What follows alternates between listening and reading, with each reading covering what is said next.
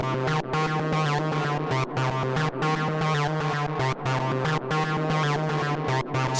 Spaces.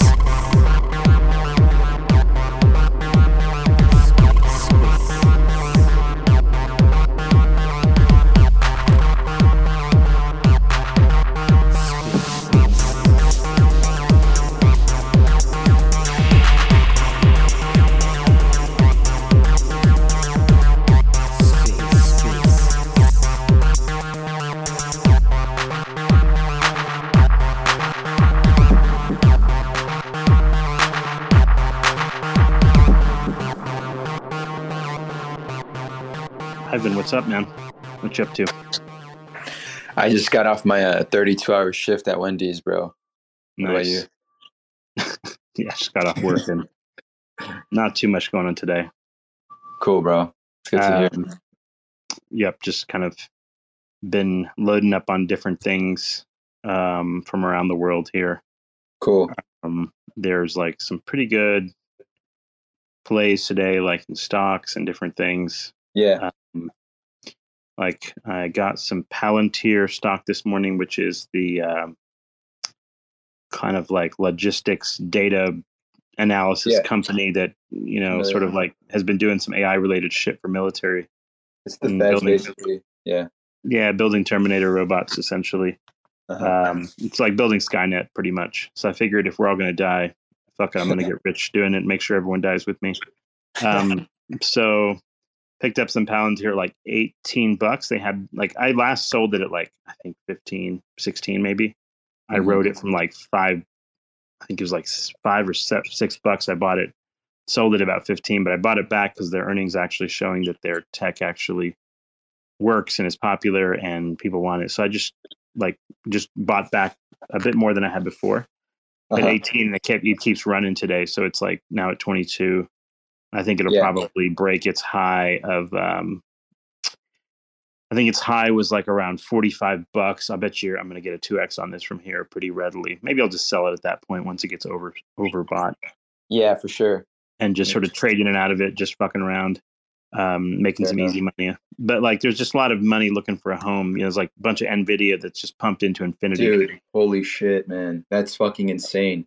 Yeah. So NVIDIA is just waiting for to be toppled over. And there's more talk about that, you know, on the mainstream media stuff, like, you know, the Jim Cramer and whatever. So like, it's just a matter of topping out, and it's just like a gigantic house. It's just straight up, like, you know, out of the sort of like the .com, you know. Yeah, no, that makes sense. I think to me, what this kind of environment that we're in, market environment, like I said, I've already mentioned that I'm predominantly trading Forex and like indices, so I'm pretty comfortable like with, like, you know, with the dollar and like in the Nasdaq. And when I look at it and when I just look at the trajectory that we're on, it's eerily similar to the Roaring '20s, where I saw some comments about that sort of thing, that we might have like a crazy ass, you know, decade of just exuberance or something. Exactly, because if you think about it right now, every like passive or not serious investor that I've like talked to about the market, sometimes they're like, everything they always tell me is so bullish. What they tell me is like, this market is overvalued, this market can't go higher, like we're not supposed to be up here. And you need basically people thinking like that and saying that. That's what fuels rallies. If everyone was saying, oh yeah, I'm going to be buying here, I'm buying here, that's when you're not supposed to be buying. But everyone right now just seems to be so bearish and shit they're like, oh, the economy's bad, the market's supposed to be up there.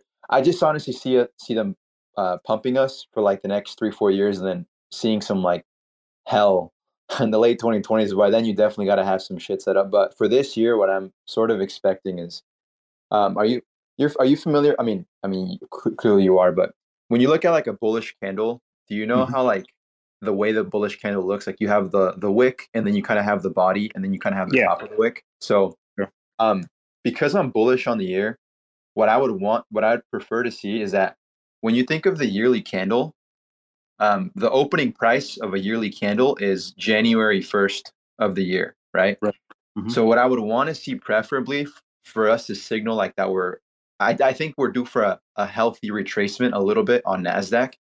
Mhm. So I would want to see a healthy retracement sometime in February or March on the indices for us to eventually kind of just get sent higher throughout the year. And it kind of makes me think that I'm on the boat where I think I'm not sure if the bottom on Bitcoin is in just yet. I think it goes higher throughout the year. I'm not doubting that. I just think that it might want to flush a little bit more one more time, but that's just what I think personally. Yeah, I just kind of left BTC as a thing that I'll buy I'll buy the ETF right out of my brokerage account if it dumps. So, like, let's say BTC dumps to 35 or below, 30 to 35 for some reason, Yeah. and the risk return looks like it's very good, then I'll just take some stocks I have in the green and or some dividends and just buy some BTC with it, no problem. Fair enough. Otherwise, I'm not adding any here necessarily. There's Yeah. better risk return at this point. Getting into sort of what is good risk return right now. Link, of course, looks fantastic. Yeah. Probably the best easy buy in the crypto space today. Yeah. As far as modest volatility but high upside. Then you have the other ones, like the tickers I like is out of the Cosmos layer ones. I would say the more undervalued at this point would be Kujira. Like it hasn't had the gigapump that Injective and some of these other things have had, Neutron and stuff, and it's way more fleshed out of an ecosystem, way more than Neutron and Injective combined. So it's just a much better user experience. I think if you want to talk about undervalued, that's it right there. And if you're in the Cosmos ecosystem, what else is out there? And then, of course, like we were talking about Zephyr. So the big news from yesterday is Monero got delisted from Binance because law enforcement agencies are expecting exchanges to know where the funds that they have received come from. That's not possible with Monero, and therefore, there's delistings happening. Yeah. I think there's a possibility of delistings on any place that has these things in theory, if an exchange gets big enough and someone goes after them. That most of these exchanges don't have the power to be fucking around with that. So what's going to happen next, I think, is there's going to be an economic incentive for more dexes. We have Zephyr Swap coming up. I think by end of month, maybe February 28th. I think the guys are trying to produce something. We have maybe Sarai that was trying to incorporate Monero. I'm not sure how far they got. There was Thorchain Black, which is kind of like a theoretical project. I don't know if anyone's actually built any of that yet, but that's another Anon project that people are working on to do Monero. But the reality is the economic incentive to create DEXs where you can, go into the DEX and swap for a privacy coin. That's going to be a thing. Is it possible to is it possible to enforce, let's say I were to buy something on one exchange and I go use it on another. Let's say I go to a DEX with known privacy features. Could that be made individually legal? I suppose it's possible. Hasn't happened yet, in the U.S. or otherwise so far. Yeah. So at this point, that's neither here nor there. But I figured, now's the time to pick up a privacy bag, because then you have a bag that's out in darkness now before the stuff becomes more scrutinized on an individual basis. So yeah, I think it's kind of these are good tools to have in your back pocket in a sense. So I think Monero right now, the price of it has dumped to. Let's kind of analyze this chart a little bit because people might be interested in XMR at this moment. It had just a straight up down candle from $167. It dumped all the way to $100. It lost a lot of value very quickly. I mean, that's a big dump even on a log scale. Now, we've had dumps like that with Monero in the past. One was the FTX, where the 2021 dip of Bitcoin in May, and it dropped. Monero at that point dumped quite literally from $520 to $107 in over the course of, a couple of weeks. So Monero's seen dips of this magnitude in the recent years. This dip probably is not fully done yet, I would think. I don't think so either. When I look at the chart, for example, do you see the monthly, how you kind of see that swing low around $97 to the left of it? Yep. I think a lot of people probably have their sell stops below that. Just Yeah, when I see it, I would agree. Yeah. So like retesting that is pretty much like expected, and a dump below that's probably likely. Yeah. You know, are we going to retest like freaking 2020 COVID low of $25? I don't know about that. Yeah. But I mean, a Binance delisting is a pretty big deal for price action, one way or the other, especially because, you know, I'm not sure how many high liquidity exchanges even have it. And it signals to the market that, oh, like they're coming after my privacy tokens, whatever. So who will be left at the bottom is going to be the most privacy diehards, essentially. So there comes a point where it's like it does become a good buy, and it becomes like a DCA strategy. So what's going to happen with the new dexes, Sarai or Zephyr Swap or some of these things, that could represent a really nice opportunity because Zephyr is at a nice retracement at about $12 down from 53. If you also get a retracement on Monero, it makes it much more attractive to LP the two together, because otherwise, like, you know, normally on the way up, you're suffering from impermanent loss and shit. And if either pair gets affected, the LP gets affected, right? Yeah. So it's almost always better if both pairings with LP are both down when you start the pair. So it can be actually like advantageous to Zephyr people to have this go down, because like it represents like a better, more straightforward liquidity pairing. And the ability to go from, say, Monero to a stable ZSD could be very nice for people as well, because now they know they could trade off to a stable coin without having to go to a centralized exchange. Because if you think about it, like, why do you go to centralized exchanges? The biggest reason are you're going to on and off ramp. And Binance people aren't really on and off ramping anyway there. They're just sort of sending their tether and shit there. And then you have the other reason is like to trade into a stable value position just for trading purposes. Like you're not off ramping from crypto, you're just swapping in and out. So now with ZSD, now you could like swap in and out of Monero theoretically to something with some stable valuation, and that like alleviates people's concerns about holding their Monero long term. So now the only thing that like might keep concerning people is, well, how deep are the liquidity pools if I have, you know, Monero? Am I going to be able to exit with, you know, reasonable size? And that's a question mark, but that might be helpful right now because it expunges a lot of whales who might be like, fuck it, I'm out of here. I'm not sure if I can exit with my, you know, $100 million. So I'm just going to do it now, you know, or whatever. So that could be kind of bullish later for the coin. Like, but you know, how much does that keep the coin underwater in the future in terms of growth potential? If there's like issues about it, listings, it's possible. But if most people that want Monero use it as a tool, well, it's going to be definitely a tool now because its upside potential might be somewhat constrained.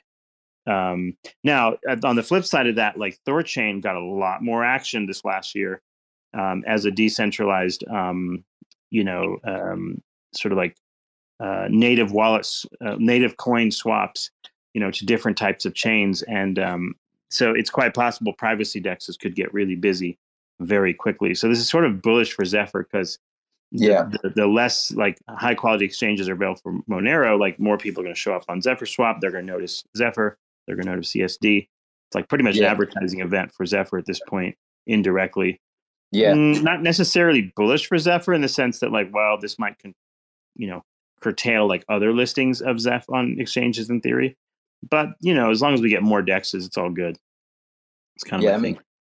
That makes sense. That makes sense.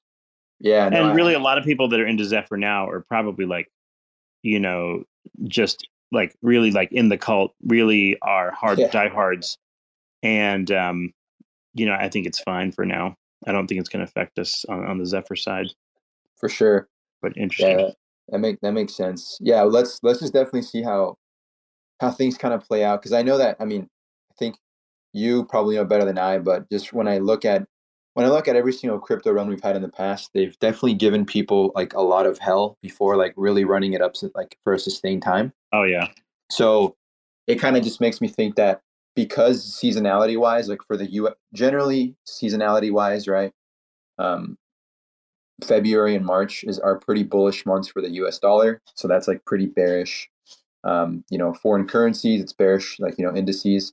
And it tends to be also bearish, BTC at least. Not speaking about alts, but I would imagine I would like to definitely see a little bit of I think I can definitely see BTC going to around anywhere between 31 and 34K, really kind of fucking like scaring people a lot, and maybe they'll give a little bit more hell to other stuff. And then, but I think that there's no doubt the trajectory for the year is is up, but I just think it's about like buying at the right spots and not buying the fucking tops, and you'll be fine. This is sort of the timing for a dip anyway. Yeah, I think so. It's like quite possible. For sure. People might have to sell because they're broke for taxes or who the hell knows what. Yeah. So yeah, these months, I think Arthur Hayes was kind of in that camp. He's like, watch out below, like. Who's that? Who's Arthur Hayes? He was the original guy that like ran BitMEX. Oh, okay. Like, the black guy, kind of thin dude. Yeah, he's kind of like we consider kind of like crypto OG, relatively speaking, because he's old school BitMEX. So, but anyway, like his sense was that we ought to see some rough times moving forward. So I think like picking things that have a relatively bullish pattern versus BTC now could result in a trade where your coin's going to go up, even though BTC may be in distress. And that particular coin at this moment is pretty much Chainlink. Yeah, that has the best BTC link. The Link BTC chart looks best of most of the crypto space in terms of that concern. Yeah, and Link is well known too for running in this way, because this is what happened in 2020 as well. Okay. Chainlink ran because it kind of came out in 2019. So it's what I consider off cycle. Chainlink runs about a year ahead of BTC, and its run ends also a year before BTC's like end run, so to speak. So like Link is due for this year's run if you just judge by the fact that 2020 and right into early 2021 was its biggest peak versus BTC back then. So I think like Link's probably the sanest of the picks as far as large scale buys in this area. Yeah, no, I agree. I think for now, my main positions are, I had mentioned to you Cubic. Like I'm Cubic and Cubic, and then there's Tia and there's Link. And then I definitely agree that when the market kind of does start like kind of going parabolic all of crypto, like there's no doubt that Link is probably going to be definitely like a leader just by how strong it's been relative to everything else. But yeah, no, yeah, I agree. I gotta hop on a fucking meeting because go for it. I work from home, but it's been good talking to you, bro. We'll stay in touch. Man. Catch up later. I did pick up I had some Atom sitting around in a wallet, and I decided to swap it into Dimension for this sort of gigapump. It is available. And hop on after your call if you'd like. I was just talking generally, but I did grab some at I don't know, $3 or something like that. It's now $5.69. Damn. And I'm sort of like watching that. It's just ridiculously overvalued, but people are picking it up like crazy because they felt like they missed the Tia run, and they're picking it up for hey, I'm going to stake it for the airdrops or some bullshit. Well, guess what? I'm going to dump on those motherfuckers like you wouldn't believe. Because these VC backed things become like crazy overvalued very quickly. For sure. But I figured the thing is it'll have its pump. It's already at a 4 billion FDV or some bullshit. And now it must be even higher, the 6 or 7 billion FDV, some bullshit numbers. And so my thought is that I'm just going to run it until, I feel like I made a decent multiple and then just get the fuck out, make some easy money on this one. But I did the same thing for Say Network, for Tia. I made money in all of these, 2xing and 2.5xing these, and just basically took super low risk. Yeah, I didn't stay for the whole run, and I probably should have, but I swapped them into other things that are safer. So I'm just getting my 2 and 3x's, getting out, buying something else safer, and then getting my x's on that instead over the long bull run. So this is just like building the bull run bags, and sort of like gambling, not gambling, but like doing micro buys, making a few bucks, toss them into something safer. And that's Yeah. my strategy for this season. And then like there's almost no way to fuck this up because like most of my buys are already up 2-3x. And then I Yeah. buy the thing that I want to run that's safer. And if that thing pulls a 10x, well, now I've made like 30x's across the board, or like 20 to 30x's across the board, and I'm pretty much in great shape no matter what. And I'm early enough to where even the next bear market, I'm fine because like most of the shit that I'm buying will put in new higher lows that are probably higher than they are now. So this is my strategy for just like easy money. The crypto space is like easy to make money, and if you don't fuck around too much, you just kind of like you just take your wins and just keep moving. For sure. Pretty much. So anyway. All right, bro. Yeah, good catching up though. Yeah, I don't want to hold you. But yeah, like so my buy from this morning, yeah, like I'm not quite double, but I'm getting there. That's pretty good for the day. Just a quick 2x. And actually, what I'll probably do is take that dimension buy, and I'm probably just going to go get some Zephyr with it because it's such a nice buy zone now. Dimension, like if I make a quick, I don't know. I'm not sure how much this is going to go up. I'm guessing like people are crazy about this shit. They have no idea what this stuff is worth. So they like, you go to CoinMarketCap or whatever, CoinGecko, it doesn't say shit on there. It just shows you $238 million of trading volume. What in the fuck? And then there's going to be some like airdrops and stuff, and people are going to like get excited about it. And maybe it's going to be the next big thing. Who gives a fuck? The reality is like that these things get way overvalued too quickly, especially when you have a bunch of VCs and shit in the background.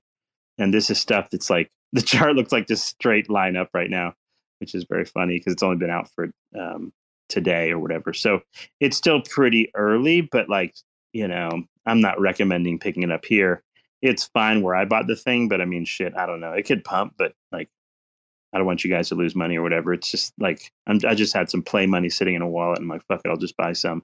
Because these people are imbeciles and they're going to like run this thing up for no reason. So it's like meme coin status at this point. I'm just going to ride it a bit. It's just sitting in osmosis for now. And I'm just going to swap back to probably Atom, maybe send that Atom to MEXC and pick myself up some more Zephyr if I get a good deal. So that'll be a nice, easy way to pick up something that's retraced with something that I do a good, like maybe 3x or 4x or some bullshit on. We'll see. But it's basically like being sold in illiquid space. It is available right now on KuCoin and Binance. So it's widely available at the open, and it's like hyped up as well by everybody. So everyone's sitting there waiting to, buy it basically. So most people that buy this thing don't know what the fuck they're doing as far as like FDVs and market caps, whatever. So it'll run some, I think. And as soon as I think like, it shows a 24-hour range of $6. It's right now at 560. I figured, and I think it opened on KuCoin, and I have a chart where it shows it hitting $20 or some bullshit. But I think, without getting too greedy, I'll just make like a few X's on this thing and exit and go buy myself some Zephyr nice and low. This is how you kind of stack this. And almost all my Zephyr I bought after having 2X and 3X other shit in the first place. So it doesn't matter if it's down or whatever. My actual portfolio is not down at all. This is how it's done. Like this is what, like, always like take your winnings and maybe invest those as opposed to only bringing in new cash or whatever. Let's see. Hey, Noob, what you up to, man? Anything special? Yeah, nothing really. Are you watching the China just, market? Is there anything I should be dropping? There's no. anything I should be buying as far as like China stocks that you like? Well, I bought some Alibaba. They're up like my stocks are up like 20% from Yeah, I bought a little bit of Alibaba as well. Someone had mentioned it. Jaguar, somebody had mentioned getting some, so I was like, all right, screw it, I'll add some. Way too bearish, I actually buy a lot of stuff with Alibaba in China. Yeah, like I think I doubled my doubled or more my Neo position. I got some of that, and I got a little bit of Alibaba just for shits and giggles, just to watch it. But most of the smaller Chinese companies, like when people, they don't know how China works. Like every Chinese man or woman knows that the Chinese stock market is like a casino, right? So it's Yeah. basically, it's like the Chinese consider it a casino. If you talk to anyone, it's like, okay, a big company like Alibaba, yeah, maybe, or Tencent or something like that. But anything small is like, okay, it's a gamble coin. You get wrecked, it's like crypto for them. So Yeah. whatever, right? It's for shits and giggles to them, and then people are like, I mean, big accounts like here But on like finance. today, my Xpeng, XPEV, and Neo, like they both popped about 12, 13%. These are both Yeah, like these are all they're these decent companies. yeah, all these lithium. Remember, I was mentioning all the lithium stuff was wrecked. All my lithium stuff popped today, a bit, and I think a lot of that lithium worry was because both the U.S. and the Chinese markets. And so lithium is like super anything lithium related. And if anyone wants a list of those, I've got them here. I can rattle them off for you. Or if anyone has a notepad and pen, you can like jot them down if you'd like. But if someone requests them, I can like tell you. But like these are all like super wrecked charts, which makes them relatively easy to sort of ape into at this level. But I mean, Jesus, like Toyota jumped 7.5% today. What in the living fuck is going on? So like, I have these kind of funny stocks that I bought that you might think like, why are you buying Toyota stock? And my Toyota stock is quite literally like, I mean, it's done like what is it, 50% plus this year or something? It's one of my best performers, oddly enough. What? Yeah, it's like super crazy. And one thing you was just mentioning about you rotating your profits into Zeph. It's quite good that we are early in the year, so you can still do that without having to worry about tax implications. A lot of people forget about that, but when it comes later to the year and you do these kind of sales and you're sort of underwater, you have to pay taxes. It depends really. I mean, you don't have to pay taxes straight away, but it's still something like where you can be in an uncomfortable position if you're underwater, right? Yep. But So it's like nice to have a this couple spirit of in it. stocks that are like super wrecked. Like my position in Piedmont PLL is down 72%. Like now it's not a very big one. It's like these small lithium companies, but that one's probably worth looking into. Just in fact, you know what? I'm going to buy some right now. Fuck it. Um, like it's down enough, like to the point where it's absurdly down. And it has What's the ticker? it's PLL. Piedmont Lithium, and its institutional ownership's like 50%. Total debt to capital is only 0.48%. Profit margin is 48%. So earnings per share grow up 30%. So it's like a pretty good like play. It's negative earnings per share though, so it's not one of these like clearly profitable companies either. But that's when you get these like insanely decent deals, and having a little bit of it is pretty reasonable. In fact, let me see how much of it I have. Okay, I'm gonna double my like whatever my portfolio is worth now. I'm gonna go and double that at this level. This is a good time to just kind of like maybe ape into a sizable amount. Just because like if my portfolio is wrecked, that's usually a good time to get in. Like I buy little amounts and I'm just like use them as bookmarks almost. And they're small enough that it just like it's immaterial to me as far as like me caring about it being down, but it's beautiful because I can just pull up my brokerage thing and I can just sort of like sort based on what's down the most. So that one is down a lot. So I'm going to add to that. Let me see what else is interesting here. So like, when they're like, and that's not to say that I'm sure that they're going to go up or whatever. The point is like, they're cheap enough to where they're worth, just throwing a little bit of money at it in case it moons later on. And I don't have time to sit and fuck around with like researching whether it's, amazing or whatever. So like, I'm purely going off of, with stocks, I just go with like mostly off of A, do they produce something useful? B, are they probably not going out of business? And C, Lithium it's like, is also not going away anytime soon. exactly. And C, it's like, is the chart completely wrecked? Like, that's kind of the criteria. There's a couple of things to lithium. One is to consider that it's actually pretty hard to recycle these old batteries. It's not just as energy efficient as one might think. So you can, Yep. if you have a good lithium source, you just mine it. It's actually better for the environment than trying to recycle it for the lithium content, which is kind of weird, but it is what it is, right? And the other thing is the Another one that. Chinese, Go ahead. they came up with these sodium batteries, right? And they work quite well. They have, but they have a range problem, right? So right I now see. they're like at 60% range or 65 maximum of lithium batteries. So they're fine for these cheap ass cars, like really like the city only kind of sort of thing, where people can Yep. just run like 50 miles or something. And they have a market, right? Because they have they're definitely cheaper than the lithium ones. They don't need Yeah. that stupid cobalt stuff and whatnot. So there's a new market coming up for these as well. But it doesn't affect the lithium market. I think this will still be big. Probably not for the foreseeable future. I think lithium would be No, something. I mean, there's a lot of demand, and people, if they go for more renewables and people have these solar panels, they need batteries in the People need basements and batteries. whatnot. Yeah, so that's the thing. Like, so the other ones here on the list are SQM, which is Sociedad Química. It's like down. My position's down 38%. It's SQM. It's a Chile company, and so like that's one of my bigger losers. But I knew it could be highly volatile when I bought it because its lithium space is very like negative for the time being. But the yield at this level is 13%. So it pumps out a fair amount of cash to my account.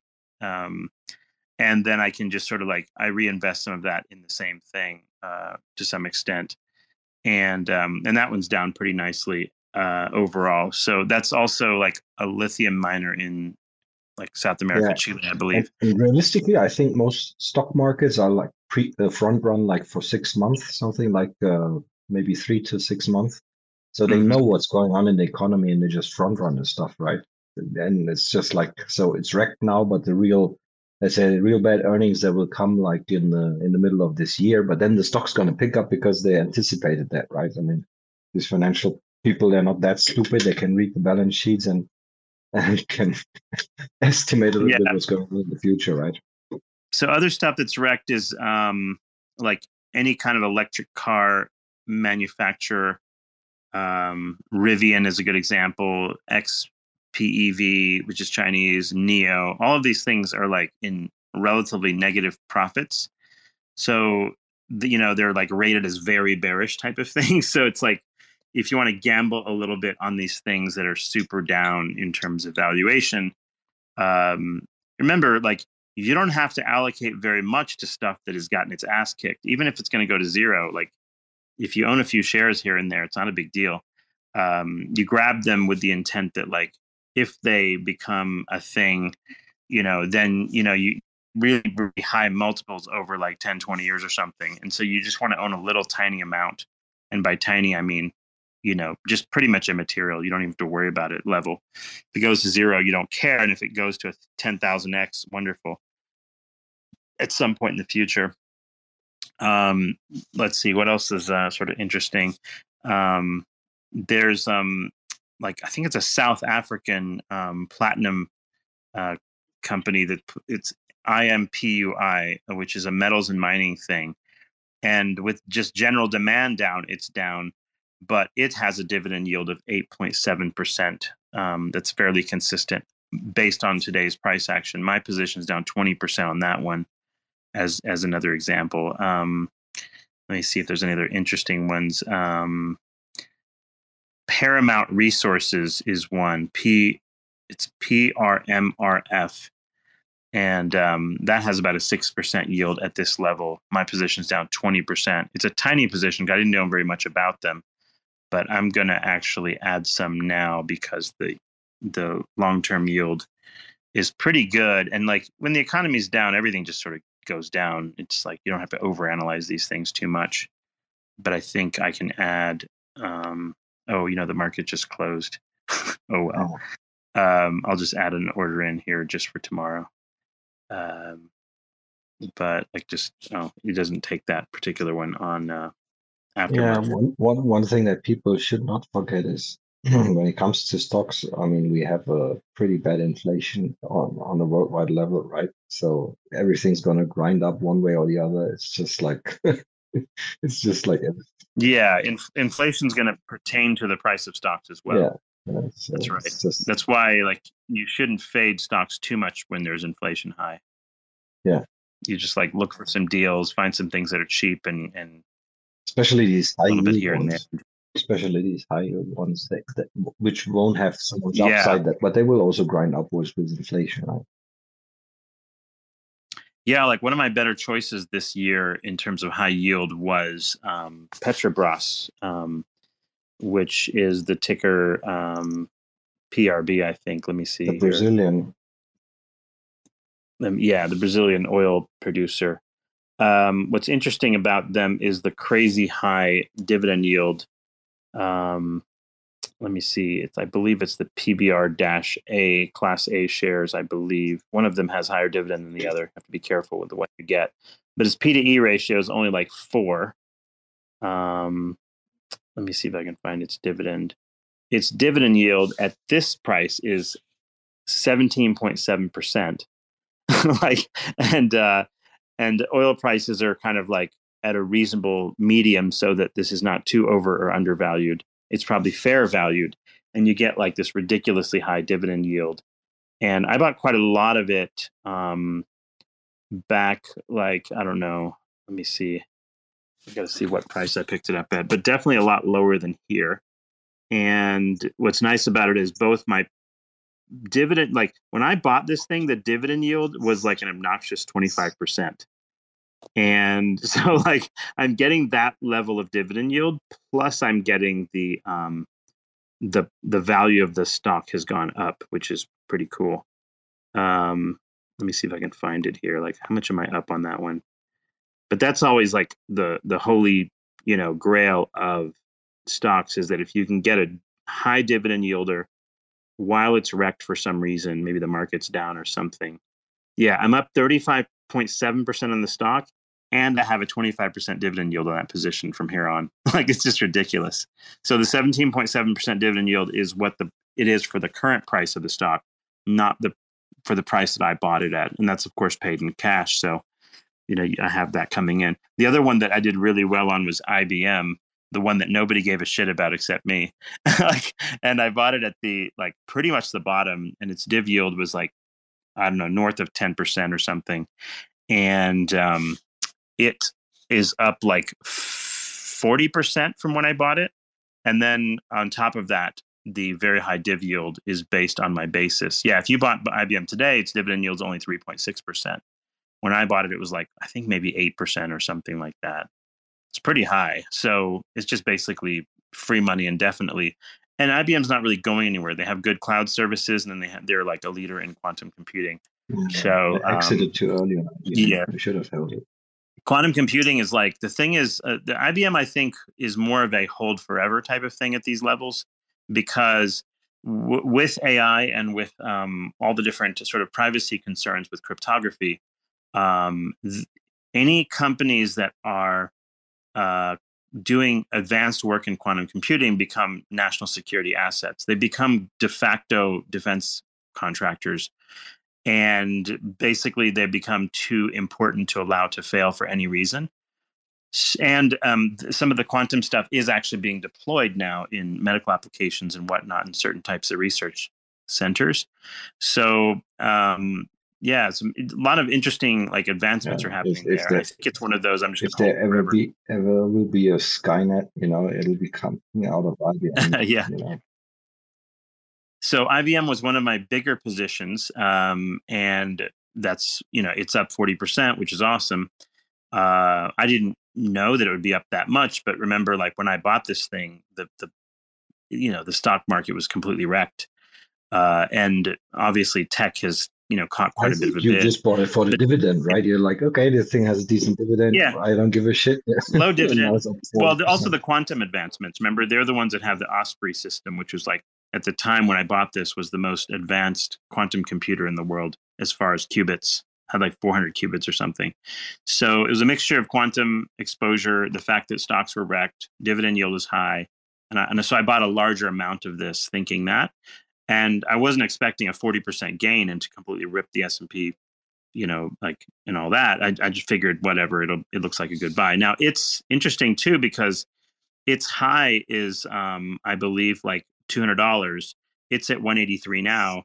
The probability this is going to break out to the upside and just basically moon is pretty good here. So because they actually make money, their P to E ratio is only 22. I think a bunch of industry is going to want, like hedge funds and whatever, they're going to want that quantum computing exposure. And I'm hoping that I got ahead of most of those people and got in early on this party. So the key to these things is getting in relatively early. And that's how you make money, obviously. But you have to get these things when nobody gives a shit and when everyone thinks things are overvalued. Or undervalued, I'm sorry. Or basically they feel like it's like a bearish chart or what have you. So I just sort of look at it and go, okay, what's the most wrecked chart I can find today? Let's buy a little bit of this and a little bit of that. And that's kind of the general play for the stock market to me. You can chase some things like look at Nvidia. It's, really, really pumped. But like, how much, what are you going to get out of that? Like, you're going to hold that for the next 10 years and pray to Jesus it doesn't go down and like do a dot-com bubble thing or something. Like, the problem with those is that once they're so highly valued, like, what are you expecting out of it? A 2x? Like, when is that going to happen? So it just becomes a much more like risky play. And there's so much like cheaper stuff in the market that'll 2x out of the gate. So a lot of these like Chinese names, for example, like, or Palantir, for example, there's no, like, these things could 2x over a period of like a couple of months. You don't have to wait a decade or some shit, right? So like, if you can get a few of these things at the right valuations, you can make money really quickly, and not have to sit in too many underwater positions. But if you chase a bunch of shit that's already run up, like that's what my dad did during the dot-com bubble back in like 1999. Like, he was like, buying all sorts of stuff like, Apple, and he was buying all sorts of shit. Like, but he bought it at everything at the very top, Cisco Systems, I remember, and a whole bunch of other shit. And his portfolio dumped like, 80% or something. And he was like, I wonder what happened. It's because like he got basically retail FOMO. He basically saw prices going up. He's like, ooh, everyone's getting rich on Nvidia, whatever. We should have some of that. Or, it was like that same mentality. And whereas when I started working, I had a paycheck by the time those are like 2002, maybe 2002. So I was able to get the right before the dot-com bubble recovered. I was able to buy Apple stock and whatever else. So the timing was just perfect. But that was kind of a lesson learned from but bubbles. if you remember how these stocks rip, like, I mean, no one experienced anything like that before, right? I mean, stocks could go up like something, but not like that. It's like everyone. But that's what China's experiencing now, though. So, like, I think if you pay attention to maybe 5 or 10 like top Chinese names that maybe will come out of this alive, like those are probably all good buys right now, probably. Or they might go down further, but like still. I'm not sure if you're aware, Cephii, but China actually has A and B stocks. So the B stocks are the only ones that are traded internationally. And the A stocks, they're only available to Chinese citizens. So they have a 2-class stock system. And it actually... So the B shares are like diluted more? Or no, they're just available for international buyers. Not voting? It's like a weird system. Are they just like non-voting shares or something? Or like what's the main difference usually for those? Good question. They probably vary from company to company. Yeah, I think they're like non-voting, and also like there's only for companies that basically also operate outside of China as well. So they have offshore businesses. So if it is, I think a completely non-outside China company is almost uninvestable for foreigners to get a reasonable stake or any control. Look at NIO here, the car manufacturer. Like back in 2019, it was like you're talking about like a $2 or $3 stock. 2020 it was like $2 to $4, and then it ran in 21 with the electric craze to like $62 at the top, and now it's at $6. So this is definitely entry time for something like that. But at the same time, it's not a profitable company yet. The presumption is that maybe between NIO and some of these others, maybe like, the Chinese government will support it, like you said, or something like that. But, they're still not profitable. So but the market cap is like still 13 billion. I'd say that I don't know if it's worth 13 billion or not. Right now, there's about 25 big brands that no one knows outside of China that produce electric cars, and they're all separate manufacturers. Oh, really? Yeah, it's crazy. Of course, someone died. There's a lot of them. Yeah, there's a lot of them, but it's good for There's no guarantee that is NIO one of your favorites, or do you have a favorite in the Chinese car? They're all kind of these super weird, these Chinese models. They're even weirder than what you get overseas. They're all actually like damped down. But is there one that's like they have all Chinese people have gizmos, like the they buzz light on up, the and they look like a bloody, I don't know, a karaoke bar from inside. But is there one that's like popular among the Chinese locals? Like there's like one that is respected above the others or something. You know how like Tesla's the higher level. They still like Volkswagen and Toyota. For them. Oh, they don't even want those Chinese brands yet. No, they're okay. But it really, if it's for reliability, you never know. BYD when they came out with the first car, right? They built gasoline cars before electric cars.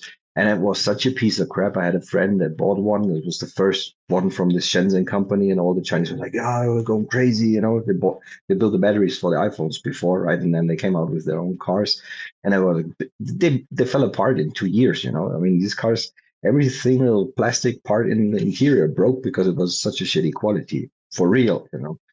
But today BYD, they actually build like super nice cars. If you look at that new thing that they just released last year, it's like it's got this combustion engine. What is the brand? BYD. BYD, like automotive. I don't know. Let me see. Let me search them and see if I can find a picture of a car. BYD cars and sedans. All of this shit looks the same for the most part. Yeah, this looks like a Honda Accord or something. Yeah, but it's a really nice car. From quality wise, and I don't even know if you can buy the stock outside of China. Actually, from the side, it looks like a Tesla for the most part. Yeah, but it's really, most of these things are not going to reinvent the wheel, really, like literally, because the aerodynamics has already been worked out. Like why So most of these are ending up looking almost the same visually speaking. So then it becomes mostly a function of like reliability at that point. But they got a good price point. You get a car with a decent big size battery, and you also got a combustion engine, so you can run combined like 1,000 miles with that thing, with both the engine, with the gas tank and the battery. Oh, that's impressive. Yeah, that's it's impressive. a lot, and it's not 1,000 miles, but I guess it's like 800 something. This BYD says 300 mile plus on one of these trims. I'm not sure how high they go. Here's another 375, the flagship model. Fuck around. I don't know what they're charging for this thing. But now, can you invest? Is this an investable company, or is it just like in China? It is. I don't know. In China, you can buy stocks, but that's why I'm saying not all the companies that are everywhere available. Anyway, so. I'm just saying they're also building stuff that the market actually demands. They're not just copying other idiots, So there's something. This competition brings actually some new developments, So I think one should not sleep on these Chinese car manufacturers. This BYD is a OTC market class H share or some shit. It's like a BYDDF. Yeah. But basically, you have no voting rights. Market cap's pretty high, though. It's like 24 billion. It's a really big company. Is it really? It's a really big company. They have been big. It's bigger. The market cap's like double NIO's market cap. As an example, and they're still the world's largest battery manufacturer. Apart from being a car manufacturer, they just front run the whole lithium market. I think they really have. They're just big, I think they have a whole township that belongs to them in China. It's like crazy ass how it works over there. Anyways, so that's an interesting. But you don't know the upside. Yeah. They're already big, so you don't know how much more the stock will rise. And they're not like this kind of meme stock, right? So NIO has more of this energy in it. That thing, BYD will not go away. That's like Huawei or something. Okay. Anyways. It's more of a blue chip type of idea, but the stock price is depressed compared to history and when the general market drops, and if you can pick out the sort of like, diamonds in the rough, so to speak, or the ones at least that are like when I pick up Toyota, for example, at the bottom of the market, it was fantastic, right? Like, this is an example. Blue chips that are wrecked are really very easy ones to buy, and you can buy bigger amounts of them too without like risking your money. Yeah. So that can be nice. But yeah, I mean, there's clearly some opportunities. Like, people are going to get very rich on like things that they discover in this like Chinese crash. It'd be no different than if you bought during the COVID crash, or if you bought during the crash of the dot-com bubble or whatever. So these bubble crashes in different countries. Now, you may have to wait a while. Like, you may be stuck with that position for years or whatever for it to really do well. But a lot of times these things bounce off the bottoms pretty well because, it's panic selling to some extent, and you'll oftentimes see some panic buying at the bottom. Yeah, and sometimes it's just institutions have to liquidate because they're out of money, right? It's also with these bigger things. It's just like someone has to sell. They're just forced to do it because they're short cash in some other end, right? Whoever invests. Yeah, so Colin posted, he tweeted like for the Dimension ticker, we were talking about Dimension here. By the way, my position on that, I bought it at like, I don't know, maybe $3 to $4, and it's at like 594 right now. He was posting like what did he say? Okay, like the unbonded portion currently is like 94% of all the Dimension out there, and there's like 6% that's bonded. So there's like nothing keeping people from dumping on newbies or whatever. So I think it'll run, and like you'll get some dumping on people at some point. I would buy more. I would buy more if it comes back down to $3 or $4 range myself. I think that. Did you pick up some already? No, well, I got 200 in the airdrop. What about you? I imagine you had a megalithic amount if you looked. I didn't check. This is what, for the Atom holders or who? Yeah, Atom stakers, and then there were a few other things on there too. I don't think you do much on Ethereum and Solana, but you stake a lot of Atom. You should have gotten like a real whopper if you had just gone to claim it. And I remember sharing the link to you and to other people. Is that still available, or is it closed now? I don't remember. I think it's closed because you would have had to have connected and chosen like an Ethereum address that you would collect with, because when they launched the mainnet, they just used the same address as like whatever your Ethereum address was that you used for claiming. Yeah. So kind of like with when Luna 2 spun up and you already had a balance, it was like that. And so yeah. But yeah. When was the snapshot for it? But thank you though, because I have some of yours. I have some of your Dimension, because the Dimension that wasn't claimed was reallocated. So some tiny percentage, just like everybody on Earth is breathing breath that somebody else lived, like I'm enjoying your Dimension. Right. Some fractional amount of your Dimension. And nice. But yeah, I got 200, and some people were getting like 1,000 or whatever. But I just went ahead and staked like 200, and I've got like 10 left over to do whatever with on chain. Right now, the chain is really bogged down. It's showing something like a 93% APR or something like that for staking because of all the transactions and weird things happening. So, yeah, I didn't like.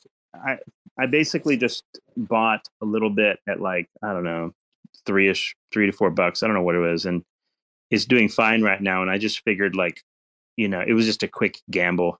I was going to basically double my money or something and then dump it into. You're close. You're real. You're close. You're close to having doubled it. You might as well. Yeah, I'm getting close. Yep. I am about. Yeah, if it goes up by like $1 or something, I'll have doubled it. 6 was about basically planning on converting it. Go ahead. Oh, 6 was about the most optimistic like price that I heard people talking about from the beginning. And then I think low, like a 3. If it got below 3, I'd be a little bit surprised. That'd be a good buying opportunity because everyone's looking for. A whole lot of people missed Celestia, including myself. And people who had gotten the Celestia and bought some early and staked it, like did extraordinarily well. I bought Celestia at the very open and pretty much like 2.5x it and got out pretty much. Yeah. So, but a lot of people that was know some of the money I bought a Zephyr with when it was at $6. But Celestia stakers were getting like Dimension airdrops. They're getting like I think alt airdrops. Right. They're getting all kinds of other airdrops, and that's like a base layer technology. But Dimension is one of the first chains to actually launch with Celestia's technology, and they've got like hundreds of little dinky little roll up apps that were already in the test net, like between NFT programs and DeFi programs and casino games and crypto games and stuff like that. So there's all these little ecosystem already there that can move over to mainnet potentially and give people stuff to do with their Dimension. And then people are figuring if you stake Dimension, people are kind of going to be competing for TVL by giving out airdrops. And it's, that's kind of the way to get people now their attention for locking and staking. So it could be a good play to stake a bunch of Dimension for the future. But, if you're up as high as you're up, and you wanted to sell some and then wait for a dip or something like that, that's probably what I'd do. But I'm trying to get some dry powder in case the price goes down a bit more. So I think this is going to be nice and volatile, and I think it is going to be fruitful to stake something. Yeah, I'm looking at the so the Dimension price on Osmosis at the moment is reading $7. So maybe I should trade out of the stupid thing. I don't know. It seems like an easy 2x, and I'm just like, then not worry about it at all. Yeah, or if you sold it, you'd practically have, even if you did nothing else besides like sell half of it, then you would have gotten all that Dimension for free, basically. That's a good point too. It's a good point. Yeah, like just de-risk the position, sell half, and go back to Atom with it. Yeah, you could. Not a bad plan. Then run the rest of it. Yeah, let's do that. It's or do you think it's too early? Like, I think a lot of people probably haven't bought their Dimension to stake yet. And I think people are like in this mode of like not giving a shit what the market cap is. I think I'll give it a few days. I'm gonna leave this alone a bit. And the reason is because like people they go to the coin market cap, they go to whatever. It doesn't show you the actual market cap numbers yet. And people can't be bothered to calculate what the fuck the real, like FDV actually is, even though it's a patently absurd. In fact, it's absurd here, but like, who cares?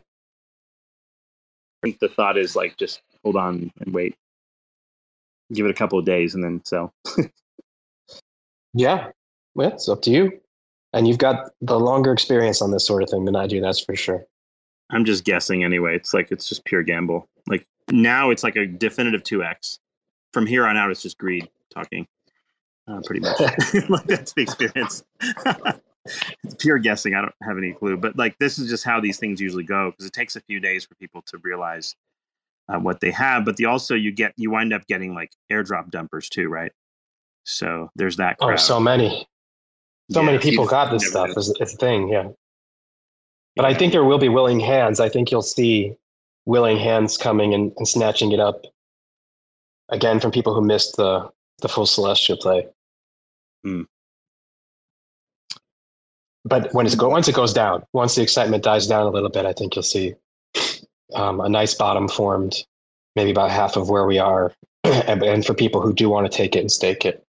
People like Don Kryptonium, who's talking about, remember, if you've got a lot of Dimension, split it into multiple wallets and stake it, so you're better positioned for airdrops and stuff. So yeah, I didn't get so much of this that it's like, I'm worried about staking it and figuring out airdrops and all that nonsense. It's like I don't really feel like bothering with it, honestly. It's like there comes a point where these little micro buys become sort of, I don't know, like unless you're really chasing you're really trying to squeeze all the juice out of the orange or whatever. To do all that stuff, I'm not sure I want to really mess with all of it. Just for the sake of like my sanity running around with all these different wallets and things, but it's whatever. Oh yeah, my taxes look as bad as they've ever been for this next time. When I don't know, I keep wanting to simplify, but because I got so hurt by doing my taxes for the last 2 years that I was like gun shy, and there were a lot of good opportunities I let pass me by because I'm like, I don't want to worry about another chain. Like I don't want to think about another chain, and it just led me to be so defensive and protective, not about losing money, but about how long it's going to take me to do my taxes. Yeah. And I've started to get into some better plays by moving out of that mindset. But I know that I've got the piper to pay now, and I don't know what that's going to look like. It's just the At worst. least osmosis, it will like you can connect CoinLead to osmosis, so that helps to some extent. But yeah, it's still a bit of a mess. This is interesting. Ford by the today. way, Texas Maxi, I figured it. So you have to write to the support, and they have to email it to you, the exports for the entire year, right? There's no other way. Yes. Oh, lovely. Yeah. No, there's a But it button at the works. top. No, there's a No, button it at the doesn't top. work. There's a It section, does. Noob, in MEXC's I menu know, that you but can download the. you can, but it doesn't eat it. The file has a wrong format. The thing that you can download doesn't actually compute for Coinly, but if you ask them, they give you a It nice worked. formatted file It that worked for Coinly me. gets. It worked for It me. did? I was able to export the one that's on the website. You have to go Well, into the two sections. You click the wrong button. There's another. Yeah, there's a different report. You have to follow the instructions explicitly on Coinly's website to go to the exact spot to get them. Like it's a very exact thing. But I know what you're talking about. There's a place where if you just do a report, it's the wrong format. There's actually the problem was the trade sheet didn't import. The deposits, that sheet worked, but the trade sheet where you actually have all the fees and all that. You push that didn't you work push for the me. wrong button. There's just a different spot you have to do that. I did that mistake. Now with KuCoin, my pain was that there were like 8 or 9 different reports that I had to find to try to cobble together to get a picture of what actually on earth I'd been doing on KuCoin. And I'm worried that Mexi is going to be kind of like that. But you're kind of keep it simple guy. You're only doing spot, whereas I'm screwing around with different levels of leverage, trying to figure out what I can do. So the Mexi, the futures section, that is just a separate download. So it's pretty straightforward. It works. Just use CoinLead's directions exactly. That's all you have to do. Like, just don't try to veer from them and think you know better. Just go literally line by line on CoinLead's instructions. You'll get exactly what you need. Fair enough. Yep. That's better than KuCoin because there was nothing about KuCoins except people screaming into the void. There was no help, even with what supposedly the reports that you could import into Coinly. They just didn't work, and it would make really bad guesses, really, really bad guesses. But anyway, Maxi was pretty fast. I had the reply the same day. Here's a stock that's probably going to run here. Ford beat Q4 revenue and topped expectations for whatever reason. Ford's earnings per share was 29 cents versus 13 cents expected. So my Ford shares are going to moon here pretty soon. So it has a little bit of like 6% up in after hours, but I suspect it will pop tomorrow. Usually these things will run for a few days after like a solid How much is that F-150 now in the US? I don't know. Of course, they earn money. I've never I haven't bought a Ford, but like I got the stock just because like the prices it's an went through exposure. the roof, right? Yeah, well, it's just one of these things. Like all of these things were crushed in the high interest rate environment, and so the stock prices were crushed, expecting terrible everything. And it turns out the earnings are not as terrible as you might expect. And their dividend yield, even at this price, is like, I think it's like 5% or something. So it was not a bad thing to just own for the dividend. So I just bought some because I just bought everything. And, but now that it's going up, like I'm sort of vindicated as far as like, because I think I was in the red a little bit on this one. In fact, let me check. Like let's kind of see what happened with my Ford here. Like I bought it I think I was down a bit, and I was expecting to have to make it back in dividends over a couple of years. But now that the price is going up, I'm only down on the total position minus 1%. And so in fact, I think I'm going to get a little bit more. I'm just going to put an after hours order in because I think it's probably going to run tomorrow. It's a pretty good likelihood of that. Yeah, I'll just kind of add a healthy amount to it because I don't think anyone was expecting them to do that well. So it'd probably be fine. Anyway, Mohammed, do you have a comment or something from anything? You had your hand up or whatever. Yeah, Cephii, how are you guys? And yeah, it's really interesting to hear your voice. Like every time when I be in your space, I learn new things. And so the my question was as you are talking about the stock, so anything that is related to batteries, because the uh, Mohammed, nuclear can you hear fusion anybody? Can you batteries hear? are going. Or can you Can hear you hear me? me? Yeah, I can hear you. Yeah, I can hear you. No, I Can you hear can me? hear him. I'm not sure what happened to him. I can't hear his voice. I think he has to come back. Yeah. Oh, yeah, okay. I can tell you what he says. Okay, translate. Go ahead. Yeah, go ahead. He's coming back in a minute. Oh, he didn't like that idea. It's like who wants to go back and forth like that? Give me 1 minute. Okay, here he's coming back. So yeah, you're going to play the whole Dimension airdrop game, or there's some special ones that you're looking out for, or just whatever? Just No idea. Whatever random crap people bless me with, whatever Yeah. people want to bestow me with. And then I'll probably just sell that, as much of that as I can, mercilessly sell whatever that is, and never look back. Someone's like, only bad kids fud their own bags. Let's see here. Yeah, the osmosis price of Dimension was actually too high compared to some other places. So actually, Grin, what I did just now is I went ahead and, because it's like $6 on CoinGecko, but it was like $7.20 on osmosis. So I did what you said, is basically sold half of it and basically got my original cash back. And then the rest of it, I'll just let it sit and ride. So if it pumps like Tia or whatever and does a 10x, I'll make pretty good money either way. Otherwise, there's no risk one way or the other. So there you go. I took some. What was your pathway? What was your pathway to take it to osmosis? Like, I don't know where the bridging is for this token, or how did you get it in? It might be. I'm not sure if there's a bridge out of Dimension. Let me see if there's a withdrawal button here. Yeah, it'll withdraw to Dimension, I believe. But I just used some Atom on osmosis and swapped it to Dimension this morning. Gotcha. Okay. Like I didn't go. I'm not sure what other dexes have it, or there's some centralized exchanges that have it too, Binance and KuCoin. But I didn't. So that's where you got it that's where you got it in the first place. Was native on Cosmos. Yeah, exactly. Okay. Yeah. It was fine.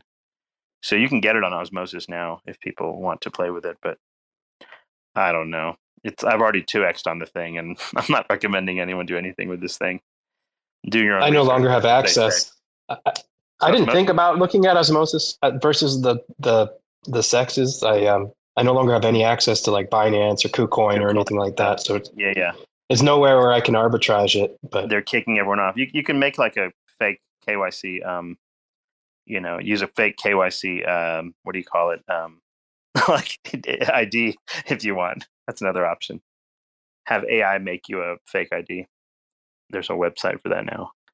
Very funny stuff. I saw that article. It was very alarmist. The guy was like, "Oh, I just broke all KYC for all exchanges everywhere. It's all a sham." But like, actually, it's a problem with probably a bunch of investment classes, not just foreign KYC for crypto, which is still very niche when you think about everything that you could possibly do with a false ID. And the scarier implications are if somebody took somebody's like legitimate driver's license number or social security number or whatever, and then had somebody make up a fake ID, grafted their own picture and stuff on it, and then use that to run amok in the Americas. Pretty easy to do, quite frankly. But Mohammed, you're going to say something? Maybe I can hear you now. Let's see. Yeah, can you hear me now? Yeah, there you go.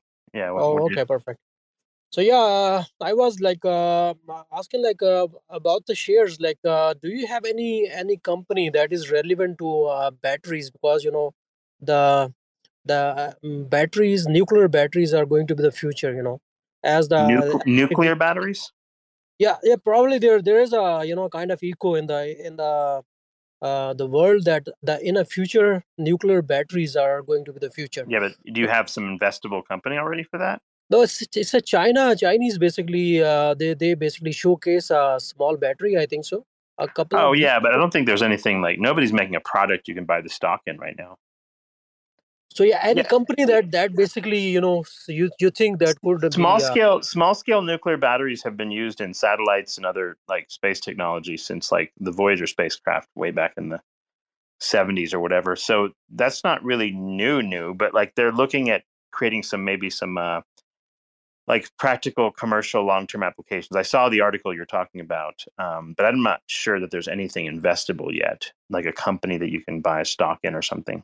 So and nothing that I'm aware of. You could do some yeah research that to find out. yeah. See if there is a stock that could be a very that could be a very powerful stock. So and Well, the it's thing is, nuclear materials are only available to certain types of companies. So it's like a highly regulated, like obviously space because of the all of that. So I'm not really sure. Like you'll know it if some companies are going into this stuff. But I would think that the first people that would be building stuff like that would be defense contractors. That would be things like Lockheed Martin and Raytheon and people like that. But most of those things, you're not getting exposure to just that particular technology, or you're getting exposure to all the technologies they build essentially. Um, so I don't know, like a pure play where you can just invest in that one thing. I'm doubtful that will exist because more than likely some random company is not going to get access to nuclear materials for to do these kinds of projects. Is The my bigger suspicion. issue is if you need a certain amount of wattage to run something, right? You need a decent amount Yeah, of the material as well to last you for X years. So I mean, yeah, it's these are just sort of like lower wattage type products. Like not just think that. about It's like the complete activity that you're gonna be able to purchase as a retail person. You know, they're not gonna let you purchase like I don't know, like 100,000 gigabecquerel of yeah, activity in you have a there. 10 It's hundred not thousand gonna year happen. battery for your robot No, for it's your just too dangerous. You know, if you crack it open, you poison the entire neighborhood with radioactivity. You know, oh yeah, that's a good point. I don't know how like how secure those things are from that perspective. yeah that is a potential threat that the radioactivity is a kind of concern if it explodes, radioactivity spill. So yeah, that could be if we talk about the future, so probably you never know. It's like Elon Musk can do anything, man. Yeah. Anyway, we can't buy them now, so probably not worth worrying about at the moment.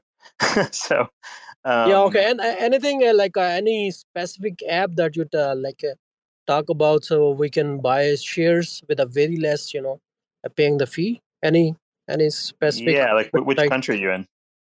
Right now I'm in Canada right now. Canada. I'm not sure if Fidelity's in Canada or not. Is it? It's in Canada, yeah. So Yeah, five. Fidelity is usually free trades and whatnot. Pretty solid app and security and like tax documents and all that shit is quite good. So that's usually what I recommend to people. And then as far as like finance apps, I think Yahoo Finance is one of the best because it tends to be the least biased in terms of like its news reporting and shit. CNBC is too leftist and whatnot, so they tend to like favor leftist type companies, which can wreck you bad. What'll happen is you'll buy it thinking, oh, it's an amazing whatever, and then it's actually just being pumped sort of because like it's the wish list of MSNBC or whatever to like make those things do well. So there's a tendency to bias.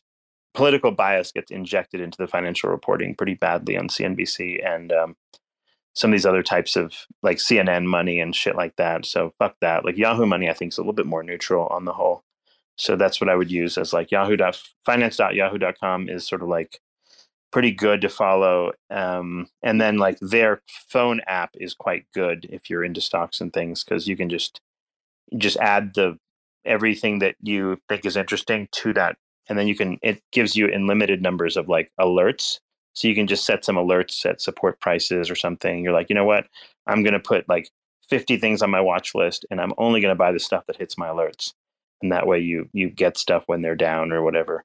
Um, so yeah, that's like, and then it'll show you like dividend rates and all that stuff. So that's a good app. Fidelity has a lot of that data also, but it's sometimes easier if you're simply like, it's smoother and faster if you're just looking for a little bit of data to use Yahoo Finance, because like you can get a little bit of news reporting, earnings reports, and all that stuff show up for you for free. Works pretty well. So anyway, Chugga, what are you up to today? Just finished my day.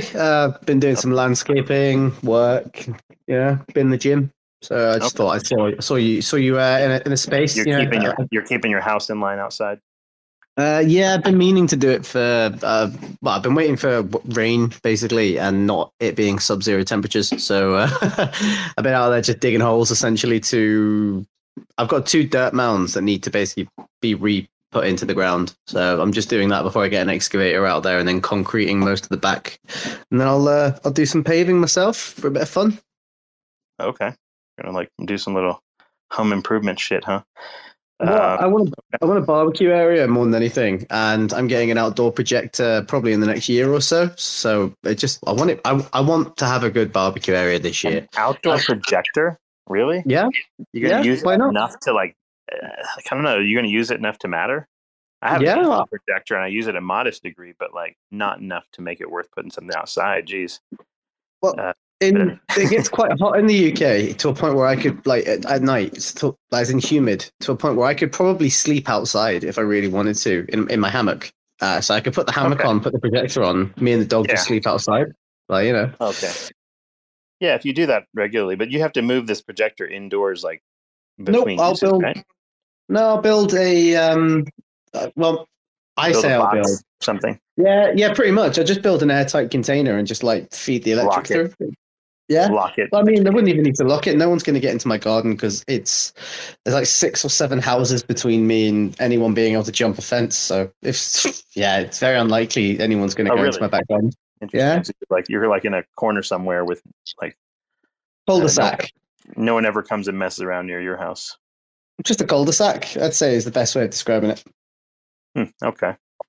Just off of a motorway as well, so it's it's very unlikely, or a highway you'd call it.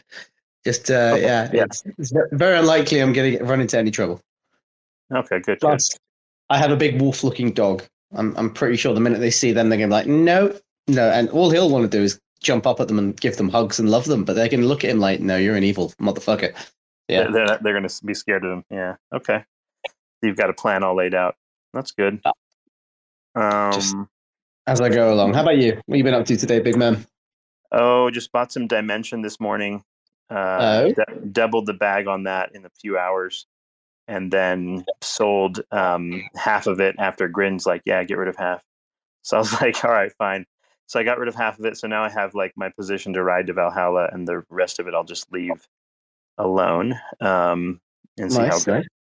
So it's a chain that just opened up on, like, it's a Celestia sort of parallel thing, and it just opened up today and was available on like Binance and here and there, and everyone just aped into it, basically like pumping the coin. So it opened today and Binance listed it. Yeah, I mean they've got like VC backing and whatever, so you have like it listed early on both KuCoin and Binance. It just seems weird that projects like Trez that have been around for a while, and there was a couple more as well that should have been on Binance. No, they'll only go to bigger exchanges if people pay the listing fees or supply liquidity. So like, yeah, I mean, if you got like $5 million and you can pair that with your coin, then you'll get immediate listing. If you don't have a bunch of initial cash, then you won't. So the key with these is like VCs will typically provide that money, assuming that like their chain is important enough that they feel like it's going to pump real hard and they can sell their investment for much higher. So it's worth it to them to get it listed everywhere because that's just a cost of doing business. It'd be like the cost of advertising. Cost of liquidity provision is kind of a thing. Surprised people want to list on Binance with everything going on right now. But what do I know? Yeah,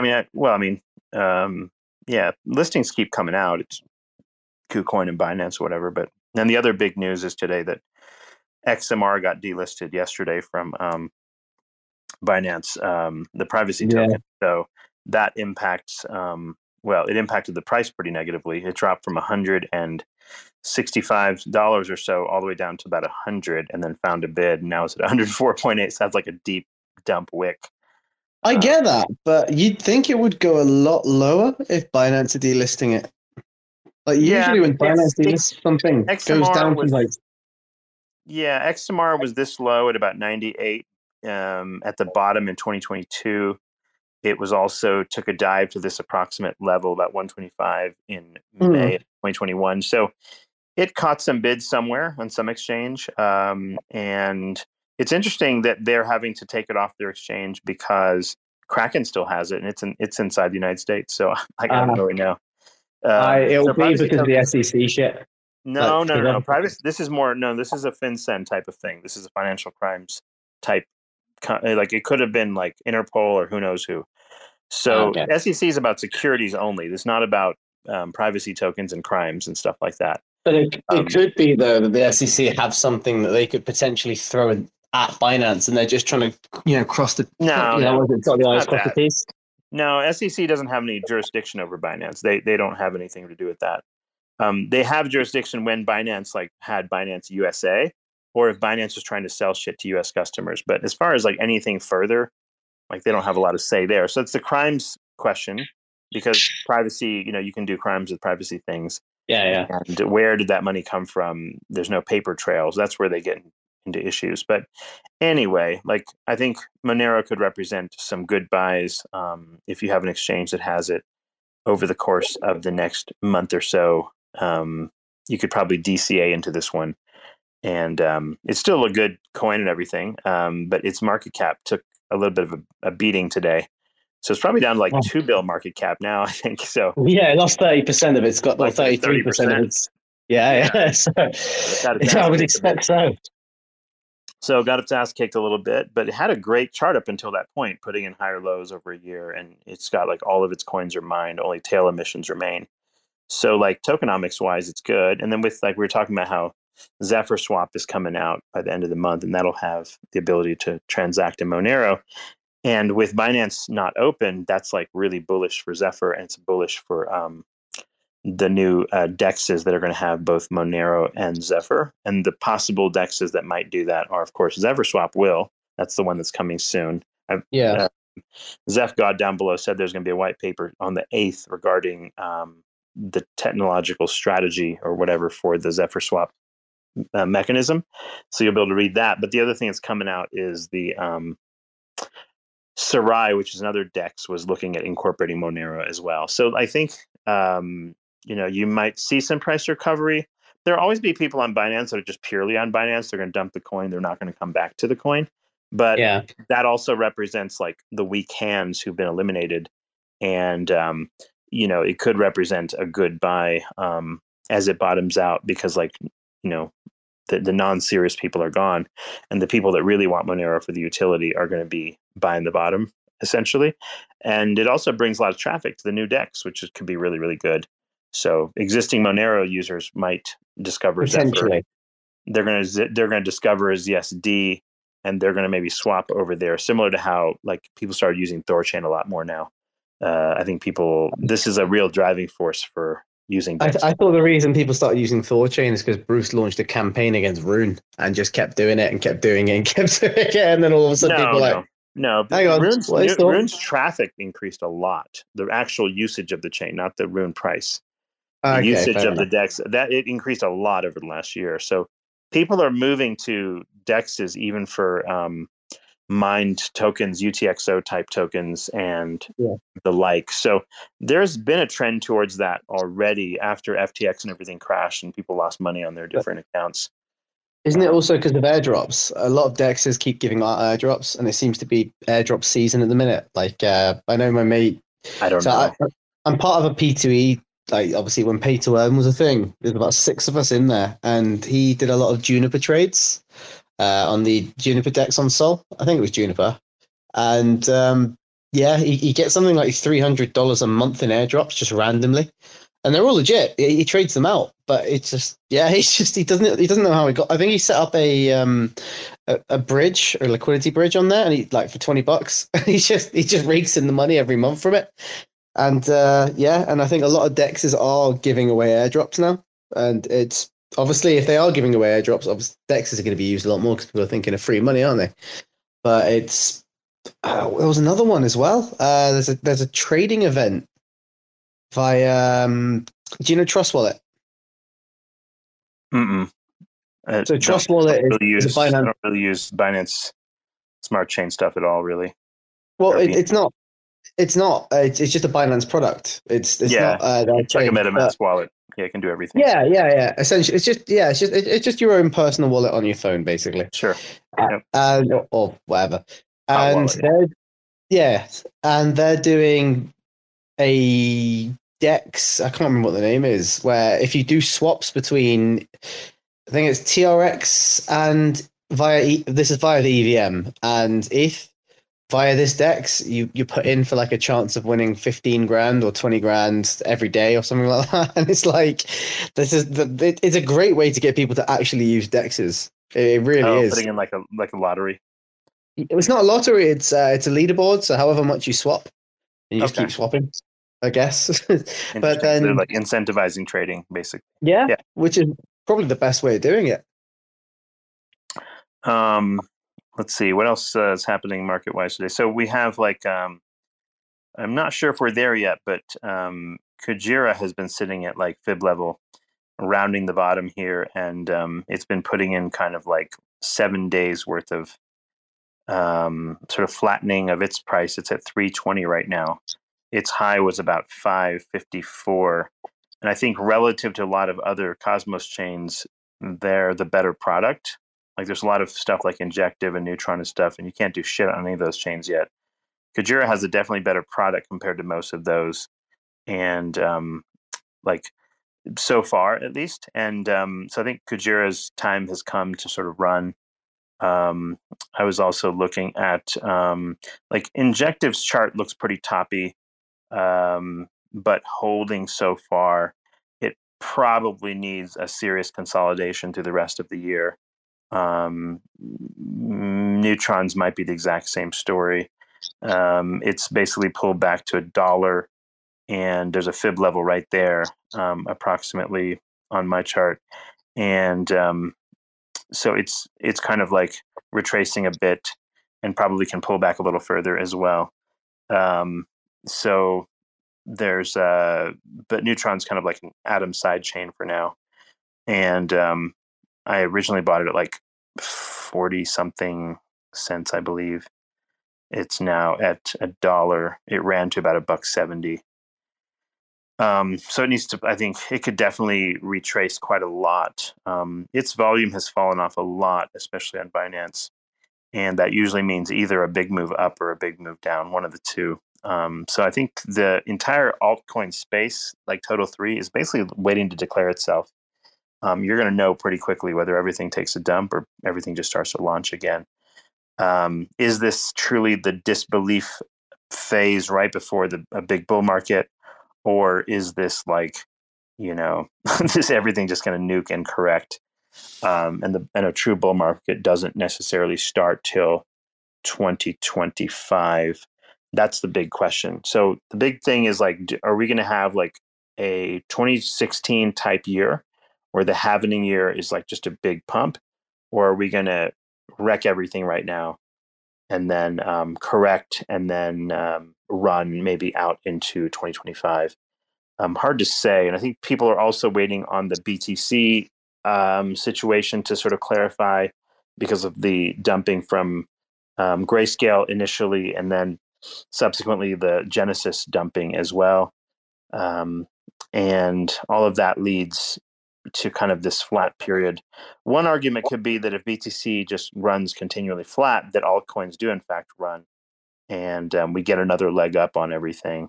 I think the bellwether here, just like it was for last, like in October, I think the reality is if quality runs, which I think like highest quality, one of the highest quality projects in crypto, bar none, is Chainlink. There's like almost no comparison really in terms of quality. And if it runs here in the next 3 months and hits all-time high, then I think you can expect the rest of the altcoin space to do the same. And I think within the next few weeks, I think within February, if you see Chainlink run to 32, I think the entire space will probably start to rip as far as altcoins. That's my The pattern is 60 days after the halvening, altcoins tend to run. I personally don't see 2025 as going to be a bullish year for everyone. So this is my prediction of what's going to happen. I think we're going to see some major traction this year going up to Christmas, February. But I think it's going to be propped up by Asia, mainly China. And I think what you're going to see in February is China's going to dump. They're going to dump fucking hard, and they're going to leave the rest, the West world, who are all sitting there going, yeah, it's a bull market, holding the bag. And obviously when China dump. And by China, you're mostly talking about Hong Kong and stuff. But Hong Kong is sort of wrecked right now as far as stock market too already. Yeah. One could argue that the reason why things aren't rising very much right now is because of that, possibly already. Like, I'm not sure China has any more money to dump on anybody. Like, China's not doing good. Yet. They're just not opening the doors yet. But I don't think it's the Chinese people. I think the Chinese government are going to be the ones accumulating and accruing, and they're going to be the ones dumping on people. Personally, that's what I think is going to happen. It would be the smart play for China to do, because they can prop up the market. They can, FOMO the shit out of it, dump it, and then make a massive profit off the West and just laugh about it. Why wouldn't they do it? Like, as in the national actors are going to do crypto plays? I don't know. Not sure. National. I don't see why their treasury wouldn't. They have a gigantic amount of liquidity to deal with. So the crypto space is still small potatoes for national actors for the most part. It's very trillions of dollars are still trillions of dollars. Nah, it's minuscule in the grand scheme of things.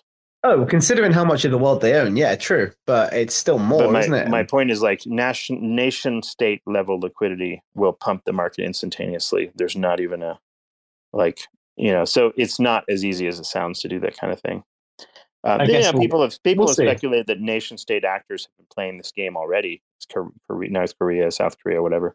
That people are already in the crypto markets playing, but there's very little proof exactly of who's doing what precisely. At least on open proof that they're advertising or something. Anyway, but quite a few charts have that kind of same pattern, this essentially inverse head and shoulders type of pattern that looks really bearish, but at the same time that sometimes can be just it's just too obvious. Like, there's been times where in 2020 and stuff where you'd have these kind of patterns, like BART patterns and inverse head and shoulders, and then things would just run afterwards. So you can't really be sure. That's why it's always dangerous trading with leverage and stuff, because the chart can look really, really phenomenal, but then or look like it's going to go a certain direction, but then doesn't. So that's where people get wrecked.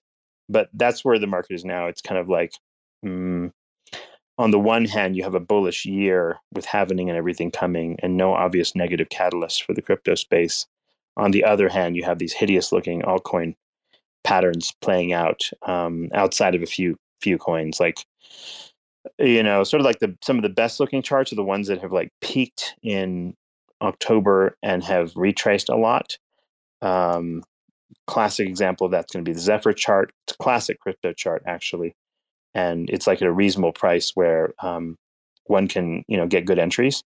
And then there's something like Chainlink, which is sort of broken out, but has a lot of upside remaining, both on the BTC chart and on the dollar chart. So, another one might be Rune, for example. Rune already pulled back from 740 all the way down to about 385. And it was the other one that ran right along the time Chainlink did. So it's had time to retrace a little bit and put in a half decent looking, kind of bull flag looking thing. So Rune's another one that could theoretically run. Rune, you'd probably get a higher multiple, because if Rune goes back to all-time high, you're talking about a 5x. Whereas if Link goes to all-time high from here, you're talking about a 3x. So that's kind of the gamble, essentially. On the other hand, if Rune drops, it could drop to as low as probably 274, which is the next fib down. Whereas Chainlink's next fib down is only it's at 1580, and we're at $18. So the downside risk here for Chainlink is less. the downside short-term risk is higher for Rune, but on the other hand, if everything goes up, Rune's going to give you a better multiple. It's kind of how you want to think about that. Anyway, so it depends on your tolerance, but either way, it's a gamble in the sense that, like, if you pick the wrong one, you just get less upside. If we go up, if you pick the wrong one, you get more downside on the way down. But if you're going to hold anyway, it may not matter. But just like from a buying decision perspective, I would say, like, if you want the most chart that's pulled back the most, it's clearly Zephyr at this moment. There's some others like this too. But of the ones I have actual, like, reasonable conviction in, that has a good chart at this point. Other things like Fetch and whatnot, they have rolled over quite a bit and done kind of like inverse head and shoulders type of appearance. So they look pretty bearish, but that could also mean that, like, it's too obvious, and it's just such an obvious bearish chart that people will be like, fuck it, I'm going to gamble on this because I'm going to gamble the upside. So Fetch, for example, is like 53 cents right now, and its prior high, the top of previous season, was $1.20. So you've got like a 2x from here or more, if you or 2.5x or something, if it were to run higher. That's assuming, like, the AI narrative even continues, and it may or may not. But that's a gamble, of course, as well. It had a little bit of a news event because it was like the company sold to some of the original founders or something after it became distressed or so. So, like, Fetch had like a news, like a. When was that? Like, do you know what the? Not long ago, like a couple weeks ago, like the Fetch company was running out of funds or something, and then they ended up selling to some of their initial founders. So maybe, like, some of the guys who owned it actually bought it back cheaper. And they're still operating. Is it a bullish thing or a bearish thing? I guess ultimately is the question. Well, I think people sold that. I think people sold that news. Like, since then, they've done a little damage control to say that, like, their company is still doing everything that they were doing and they're still operating. Right. But I think people are wary of it because, there was that weakness. Fetch is basically could it go back up? I don't know. Fetch is basically the way for AIs to communicate with other AIs or other APIs. The problem with Fetch is, guess who does all that now? Chainlink does. They have API connectivity, and they have automations and other shit. So, and they certainly have CCIP for cross-chain communication of any kind you can imagine. So I think it's like, I don't know that Fed has a use case when Chainlink exists in the world. That's the problem. So I bought it originally at 40 cents. Yeah. I sold it at like 70, and I'm hesitating to bother messing with it again. I don't know. Fetch was like, I think that the concept was born out of something that was done on Facebook sometime within the last decade, where they started having little, like, AI chat box, and the idea was that you're going to be able to go into, like, the messenger on Facebook and you set, like, your AI to go order pizza for you and stuff, and then maybe that AI agent would go talk to another agent and so on and so forth, and you'd have like a master AI concierge. Fetch to me seems just like a really fancy way of saying we just have an a cross, like, it's an API connector. It's very similar to, like, what's that company called? Zapier, Zapier, Zapier, where they basically just connect this API to that API. And if you have the integrations, like they have an OpenAI integration with Fetch, and then, like, if they have an integration with Yahoo Finance, I believe is the other one they had, then you could take data from Yahoo Finance, transmit that via, like, the thing, ask ChatGPT questions about maybe price action or some shit, and then send it back and maybe make a trade or something. So this is kind of the theory. It's like a communication protocol between things, but, like, it's just not specific to AI, though. That's the problem. I'm like, that's cool, you called it AI, but, like, is there anything very specific about it? Not exactly. Whereas I think that might have been a pivot anyway. It might have been a little bit of a pivot, because I remember when you started talking about Fetch, I went to look at their website and I was looking at their examples. Fetch.ai, remember? There was always that. But they might have pivoted. Yeah. Well, when OpenAI became popular, they added that thing into their ecosystem. So that what happened is like, people are looking for OpenAI and crypto and stuff, and then they see Fetch, and then they, like, ride the narrative wave. But yeah, I don't know what pivots they've done or whatever. I haven't followed them for very long, but it's one thing's for damn sure. Fetch is like extremely overvalued for whatever it is. Like, it's just BS numbers. So it's a pure gamble as far as whether new users are going to care about the price of this thing, because it was purely pumping on meme alone. Nothing about the function of Fetch AI requires you to have this much token. Like, imagine you had $100,000 worth of Fetch token because you were gambling. You're going to use that 100K worth of Fetch token for something? Oh, hell no. So the reality is, like, the utility price of this thing is way lower than this for sure. Yeah, you were right. So you were like riding the AI wave, and the crypto AI companies were riding like the NVIDIA wave. Right. But out of all of those, Fetch seems kind of like among the weakest. And so probably the only people who might make money off of it reliably now are people who could really just read the chart and don't even care what it is. But yeah, exactly. As far as not being married to this thing was what I decided. I was like, look, it's looking kind of toppy here at $7, whatever. The chart's sort of curving, like, are making a little McDonald's arch, kind of thing, having that look. And I was like, I don't know.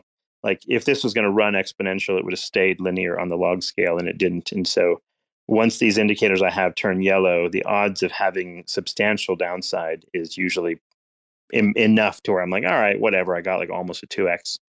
Like, why be greedy on this thing? And sort of pulled, got out of it.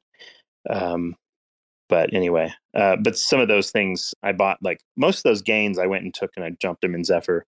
And so I'm down, like, because like I bought Zephyr at a higher price, and that's down. But I was able to sort of like load up on a Zephyr bag over time with a little bit of those gains. I'm comfortable with it. It's fine. Anyway, like, yeah, the other chart that's very, very similar to that is Injective, where it's like rolled over at the top, and now it's like, okay, is it going to find buyers to run it up again? The shill cartel of Injective is going to run it to the next fib levels of like 58 and $93. It's currently at 31. Or is the risk benefit ratio on Injective kind of like, like the bottom of the market, the thing was like $1. And now it's at 31. So you could argue that, like, most of the juice has been squeezed out of that thing as well. It just seemed to me like comparatively, like, Chainlink was the much better risk return ratio as far as like safety. And so I already made some off the I bought Injective at the breakout at 25, and I sold it at like 40-ish or something. And I'm like, whatever, I'm out of here. Like, so I was kind of like, you could wait for further highs and further fib extensions, but I'm not married to that one either. And the thing about layer ones is, like, yeah, they could have a good shill cartel and everything, but you get to a certain level and the VCs are going to want to dump on you. Let's just not forget about that. And things that sometimes run early before a bull run won't run during the bull run as much as people think. And so then, they're just trapped holding that bag while like BTC and other shit runs. Or the other thing you wind up with is like L1s just become too, like there's too much noise. Like, oh, Dimension's out now, and oh, whatever's out. And so like people just forget about those other coins chasing the next, shiny object, which I think is going to happen like almost surely as more chains come out. Like, as all these layer ones show up, like, how much money is there to go to all these different chains? Like, realistically, I mean, so there at some point there's like this dilution effect, I guess. Maybe I'm right curving it too much, that maybe in a bull market, maybe tons of money shows up and everything pumps. I don't know. I think it could pump again in a like a true bull market where Bitcoin has just made like a new high, and it doesn't look like things are stopping yet. Do you think Injective needs to pull back before it does that, though? Probably, because it would look a lot more attractive. Like if it did a giga pullback to, like, I don't know, if it went to like $5 again, it went crazy down, then it starts looking super attractive in terms of ROI, right? Because like people are going to be willing to play leverage at that point. People are going to be willing to sort of like to put larger amounts in. But at these levels, I don't know like how much it's going to attract. It's a little bit. It's been around for a few years now. Yeah, it didn't really do anything until this last year. I don't know why it suddenly did do everything. Yeah, it's been. I don't know why it suddenly took off. It took off suddenly. I don't understand why. It started rising from January onwards. It's pretty much been in a relative uptrend since last January, and it's like I think it had just a really good shill cartel. Like that's the reason. Which that's there's another coin. That's not a bad. Caspa reminds me of that. Caspa reminds me of that a little bit because it was one of the few things constantly going up from like the last part of the bear to what seems to be this, the first half of this bull market. And now it's kind of stalled out a bit and pulled back a bit. And as other newer, shinier things have Caspa's another one where what could happen is it's like it ran similar to Chainlink. It basically pulled a Chainlink, right? Caspa did. It was the Chainlink of 2020 or 2019, and now Caspa's in that basket. Is it possible that while everything runs, that like it could retrace big time? Yeah, it's certainly possible. Volumes are down heavy, and maybe it has a little bit more juice left in the tank or whatever. But it's quite possible that it could retrace while other things run. So definitely, this type of stuff happens just because you have something that's a runner. If you've done well on it, man, like it's like at this stage, it's not unreasonable to find lower risk stuff. And that's why I think Chainlink's going to do well. The reason is because like of all the things that haven't fully like run yet, it's kind of the most legit choice. And you can pretty much dump money in it with no questions asked. And you're probably going to do fine, even if it takes a dip or whatever. Whereas a lot of these other things have like really run hard already. And if they do like dump a lot, you're going to lose a lot of your gains in these things. I don't have any Caspa, by the way. I'm just like saying that it's on the other hand, its chart doesn't look terrible either. No, it doesn't. It doesn't look bad. Like it's still arguably in like a bullish. It's got a bit of a kind of a bullish flag to it pattern. It's kind of got a falling wedge, which is pretty typical of like it's more of a bullish flag essentially. As opposed to like a head and shoulders where it's like, now the thing is these things can put a head and shoulders, like this could be the first shoulder, you just don't know it yet. That's the thing. Like you can have another pop and then a dip and then another pop and then crash. So they can go sideways for a while before they go down for sure. So you never really know. People have to decide for themselves all these things. You lock in some gains or not, especially when you notice like the people at the bottom or the miners are up big time, right? This thing starts to drop, and guess what? There's a lot of selling pressure that starts coming out of miners pretty fast. Unless, enough miners are so hardcore into it that they're willing to ride it to, wild 10 billion plus market caps, if that's even feasible for the season for Cass. I think that out of Injective versus Say, I still think Say could run up more, especially since they have a narrative of Ethereum virtual machine parallelization like capability rolling out sometime in the next couple of months on mainnet. They're going to be the fastest EVM that there is, and then that's going to immediately open them up to a lot of copy paste protocols and stuff, like a lot of beta. Its market cap is like 1.5 billion at the moment with an FDV of 6 billion. How much more are they going to run? Yeah, good question. It seems like Say would be the cheaper choice between this and Injective, probably. There are a lot of EVM copy paste protocols that could just pop up and start doing like DeFi, the type of stuff that you see on Arbitrum and Base Chain and things like that and then you also have Cosmos tokens in the mix. Injective has a little bit of a different sort of profile though. Look, like its market cap is 2.8 billion, but its FDV is less than that of Say at only 3 billion. So like Injective is a little bit more fair launched or something in this respect. So maybe and I believe it has some like burn narratives and shit. Communities love that nonsense. So. I think that a lot of the whatever tokens were vested, a lot of them have already come to fruition. I don't think that there's much more to be dumped on our head, if any at all, for Injective. It might be more, a little bit more mature of a coin, but I just think that as far as the technology and the narrative, Injective was billed as like the fastest, like Cosmos chain, and then Say is much faster than that. When you look at the blocks on Say, like coming out, like it's going, and then they've also got the Ethereum compatibility coming out, which could see everybody. Say's only negative is the 6 billion FDV, pretty much. Like it's just really high. There's a certain amount of runway before they start dumping. The investors, like I don't think they vest until the end of the year. So there could be some nice pumpage like until that point, and then I'm sure we'll start to see like selling gradually over time that would limit how far it can go. But even with like they've had a lot of NFTs minting over there, more so than non-injective, and there are companies like there are probably like NFT groups that will want to like do brand extensions onto say ones that's easier for them because they won't have to learn like COSM, WASM stuff. They'll just be able to do like their EVM contracts for NFTs and stuff, just like with Ethereum. I think there's going to be groups that are kind of known that'll drop like extensions of their collection onto Say and stuff and give people something to do. So and it'll be easy for people. To Say effectively function like a Polygon then? Is that what's like, it's basically a Cosmos chain in the sense that like you can trade the token on Cosmos.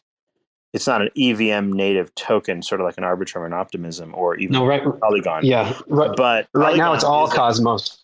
Because Polygon right now it's all Cosmos, chain, but it behaves like it's right on Ethereum. Like your usage is just with all EVM compatible coins.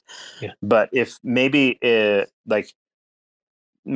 is essentially like a Polygon essentially, but faster or something. Well, they started off as a purely Cosmos chain, and then they've added the EVM stuff on top, and then they've parallelized it. And there's like but like what it means is that to the end user, it's like you could trade like Cosmos assets or IBC assets in theory. Yes.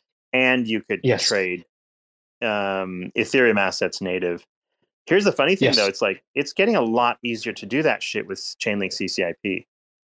So in a way, I feel like a chain's going to come out that's like, well, chains are already doing that. Like at least Arbitrum and Optimism and some of the other ones, Polygon even have all added CCIP to their mix.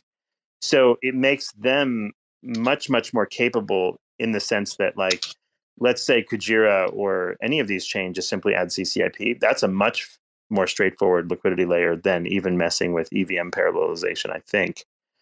Say though, EVM parallelization, what the benefit of that is that you can take a copy pasta like DApp, you could have it running like your front end is running, and Say takes care of EVM execution, and it makes it easier for like apps that are already on Ethereum to show up on Say. Now that was kind of a thing made popular by Evmos, remember? And Evmos wasn't particularly successful.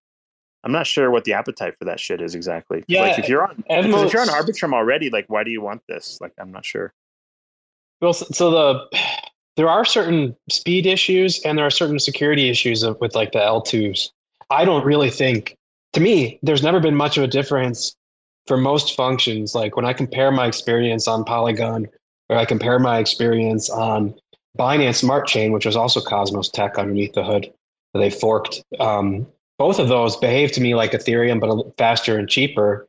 And when I go to like Arbitrum or Base or Optimism, I don't see like that big of a difference in my experience to say that it's important to me that it's a level 2. I think as a consumer, it's not really important to me that Arbitrum is considered a level 2 and that it stores some of its data finality like on the Ethereum chain. Like I don't really care.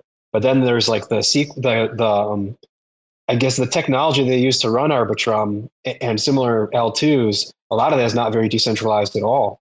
And there's a kind of bridging risk and there's a time delay to get assets on and off. And so if you're going to do that, like to me, it's not that different in my experience when I bridge assets to Arbitrum and use it there versus if I can bridge to a chain like Say and do EVM stuff there. There's not much of a difference to me. I don't care that one's a level 2 and that one's a level 1. Whichever one gives me the better experience is going to be better. And the places where Arbitrum and Optimism and so on have really, and the ZK chain have all taken off is because they are fast enough and cheap enough that you could do like perps type stuff on them. You could do perps, you could do fast, like higher frequency trading stuff on them. And Say is going to be basically the fastest at that. So I think there's a lot of the ecosystem that still has yet to be built out, but the chain was designed to be, aside from being fast, it's also like a central limit order book chain thing where it's meant to be able to do the kinds of orders that you see on centralized exchanges. where That was people place that was going to be limits, one they of the place magic. stops. Is going to be one of the magic pieces of Say. It's like you're basically getting GMX type of activity with perps and high frequency, just like same thing with DYDX and Cosmos. But the difference is like the speed is supposed to be a lot better, so you can do a lot more like bot platforms or some other shit with it as a result of that. I wonder though, like, you know, to some extent, like all these different things that are trying to bridge cross-chain assets, I get this eerie feeling that Chainlink CCIP obsoletes everything.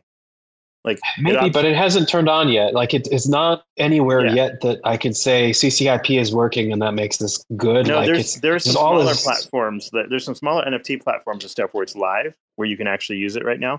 But these are Ethereum and Avalanche and other place things. But like the big platform, like where, you know, Arbitrum and all those things, those aren't fully live. I think they're just more test netty, so you can't really like use all those assets yet. But that's coming quick though.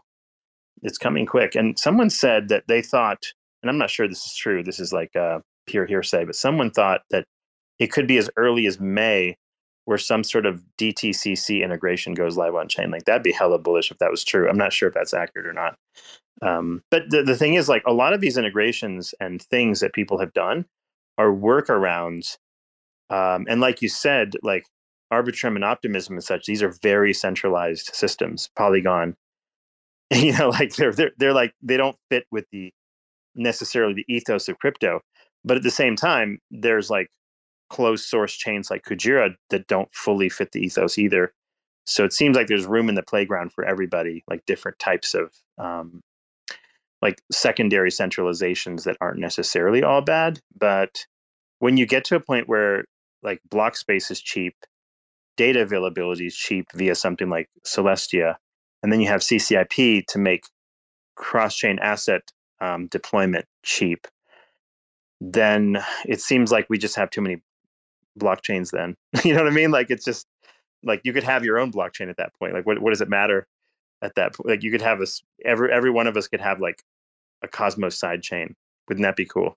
Like, you know, like that'd be kind of the killer Cosmos Hub product, by the way, is like, yeah, and that's a little bit like what Dimension is doing a little bit, because every dApp on Dimension is like a roll up of some kind. And so like it's almost, and it uses like IBC to communicate. I think when I was looking at the testnet, it uses like IBC to communicate from the Dimension. What does it mean to have a roll app? Like, what is that? It means that your app is like running and people can't see what the fuck it's doing. Is that what it is? Like, so it's behind a ZK type. You know, it's using like the ZK. Well, it's using it. So basically, like the little roll apps are like little L2s on top of Dimension, and so they can customize their behavior and structure their data in a different way. But then they'll finalize onto the Dimension chain somehow. So each little dApp is like its own roll up. I'm looking at their docs, and it's like there's a learn section, and it's like they have a front end thing, a back end Dimension hub, the front end roll apps, and then there's a database, data availability providers of whatever that maybe they're talking about Celestia there. And then they have like different architecture for their ability to like mint tokens, Dimension RDK bridging, and let me see, I'm trying to find like a summary. So they're defining their roll apps as on their front page. It says roll apps easily deploy your own consensus-free blockchain and accrue more token value with greater security. So basically, there are a bunch. Each little dApp is its own little L2, but then the data and the validator set are all hosted by Dimension. So your dApp is basically a very like your dApp is basically like an Optimism or an Arbitrum almost. Like it's basically layer 2. It's basically a layer 2, and as my understanding, and then it brings its data back to the main chain, or it finalizes something on the main chain to make sure that everything's kosher and it's not playing games with you. And then Dimension itself uses Celestia for part of its structure as well, which is why they got such a big airdrop for Celestia stakers. But so that paradigm of like everybody's its own chain is already kind of here and it's being experimented with, and none of us know what the final form of a real working, useful blockchain looks like, I think. So I think it's good. There's all this experimentation, but like you say, the liquidity is really fracturing. So unless we can get like a whole bunch more institutions and retail in, like there are going to be clear winners and losers, and some things are just going to die like painful, possibly really slow deaths, but they'll definitely die because not everything is going to stay relevant like all the time, just like with every cycle. These things can like stay exciting for a while, like even a matter of years, and then they sort of fade after that. And then the problem is you're not given a warning that they're going to fade. So you're like, oh, my coin price is down, but it'll go back up next year or whatever. Like my Atom bag would be a testament to that. It's like $9 still, and it's like a couple of years later, and like it hasn't pumped like, even to 20. It hasn't even gone back to $20 yet, which would be like a clear breakout. And it may eventually do that. But the point is like, does anyone care in the future is the question. And there's no guarantee that people will. There's so many things to speculate on. And so it becomes very, very narrative driven. Stock market's in many ways the same way. Like whatever the AI narrative or whatever is that pumps the hell out of things. That's why I bought like IBM stock, because I figured eventually quantum was going to become like a popular narrative. Everyone's gonna be like, "Oh, what's the quantum play to go on the IBM? Okay," and then it'll pump to giga millions for no reason, except for narrative. But, okay. So Dimension, I guess like we'll see what happens. Since I sold that half of it, by the way, at $7 and something on Osmosis, it's showing at like $5.06 now. So that was kind of a good play so far. You arbitraged the pool. Your tiny bag. My tiny bag terms was enough. It was enough to delete like $1.50 from the. No, it's legitimately a tiny bag. So it's truly nothing. It's almost not even worth talking about. It's that small, but whatever. I just had some dust of atoms sitting here, and I'm like, oh, let's go and buy a little bit of Dimension or whatever, and see what happens. But yeah, I have that residual amount. The part that I didn't sell went down in value. So, oh well, easy come, easy go. But at least I got my initial cash out, right? So like, it's fine. Yeah, that part's free. The part that's going down in value is now free. I can dump that into something else that's going to come out, whenever it comes out. There's always something. Actually, Osmosis has quite a few different coins on it now. It's got Chainlink on it, for example. Like, how are they connecting all these things? Did they add, like, is there a bridge provider, or did they add Chainlink CCIP here? How do they bring all these in here? There's Arbitrum on here. There two bridges. They rely on two bridges. There's the the one that's been out that we were using on Terra. What was that one? Wormhole. There's Axelar and there's Wormhole, and they both bring in assets from different places, including like Ethereum chains and stuff like that. And I think that's the way that they're getting on there. Let me see. Yeah, if I have to deposit Chainlink, it's asking me to deposit. It's asking me to open a MetaMask connection. So maybe Osmosis is trading. I don't know. I guess it bridges it when you connect. Something happens here. Interesting. But it doesn't tell you on here what the mechanism is, or are you on like a link version that is sitting on Osmosis or what? Not sure. My Levana bag is doing terrible still. I bought that too high, clearly. Not crazy about those guys. I'm not. Yeah, just have a bad feeling about them. You mentioned that you're not kind of like, well, first of all, the launch has kind of been a mess, and it's not that the guy's not a nice guy. It's just like the launch was a bit of a mess. It really actually screwed over person like me who actually bought in early to their thing, because they made a mistake on how they did the market making. So you never screw your early investors, because they won't buy much of your coin at that point, and they're usually your most vocal majority. But it's just been dragging along. I don't know. I'm just going to leave it alone for probably a few years and just let it sit there in my wallet. Not too worried about it. On the plus side, they're on Osmosis, right? And I think Osmosis has been doing like record volumes these last couple months. Yeah. For one reason or another. So just because. Eventually, yeah, it might be, it's because it's used. Maybe it's useful, although I don't really know what the Levana token does, to be honest. So I don't know. There's basically enough. There's enough assets on Osmosis that it's like, an average person could get a lot of exposures on it. It's not bad. really, like, instead of the XLR and these other bridges, I mean, honestly, if so many of these chains just added CCIP, they'd all get a ton of assets immediately, which would be very helpful. As opposed to trying to get everyone to add IBC, it's actually a lot easier to add CCIP to everything because Chainlink will probably be the winner here, if I had to guess. And the reason they're going to be winner is because each chain has their own, each system has its own cross-chain communication protocol.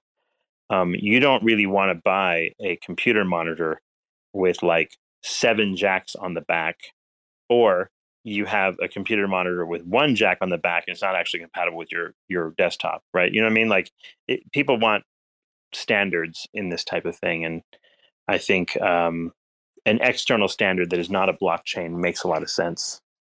And a group that can actually bring in real world assets like stocks and commodities and things. I think like the moment CIP gets like stock trading or something like stocks on board, I think you'll see this like explosion of chains who are wanting to integrate it more than likely. I'm not sure. I don't know. Is CCIP that integratable into like Zephyr for that matter? That would be really good.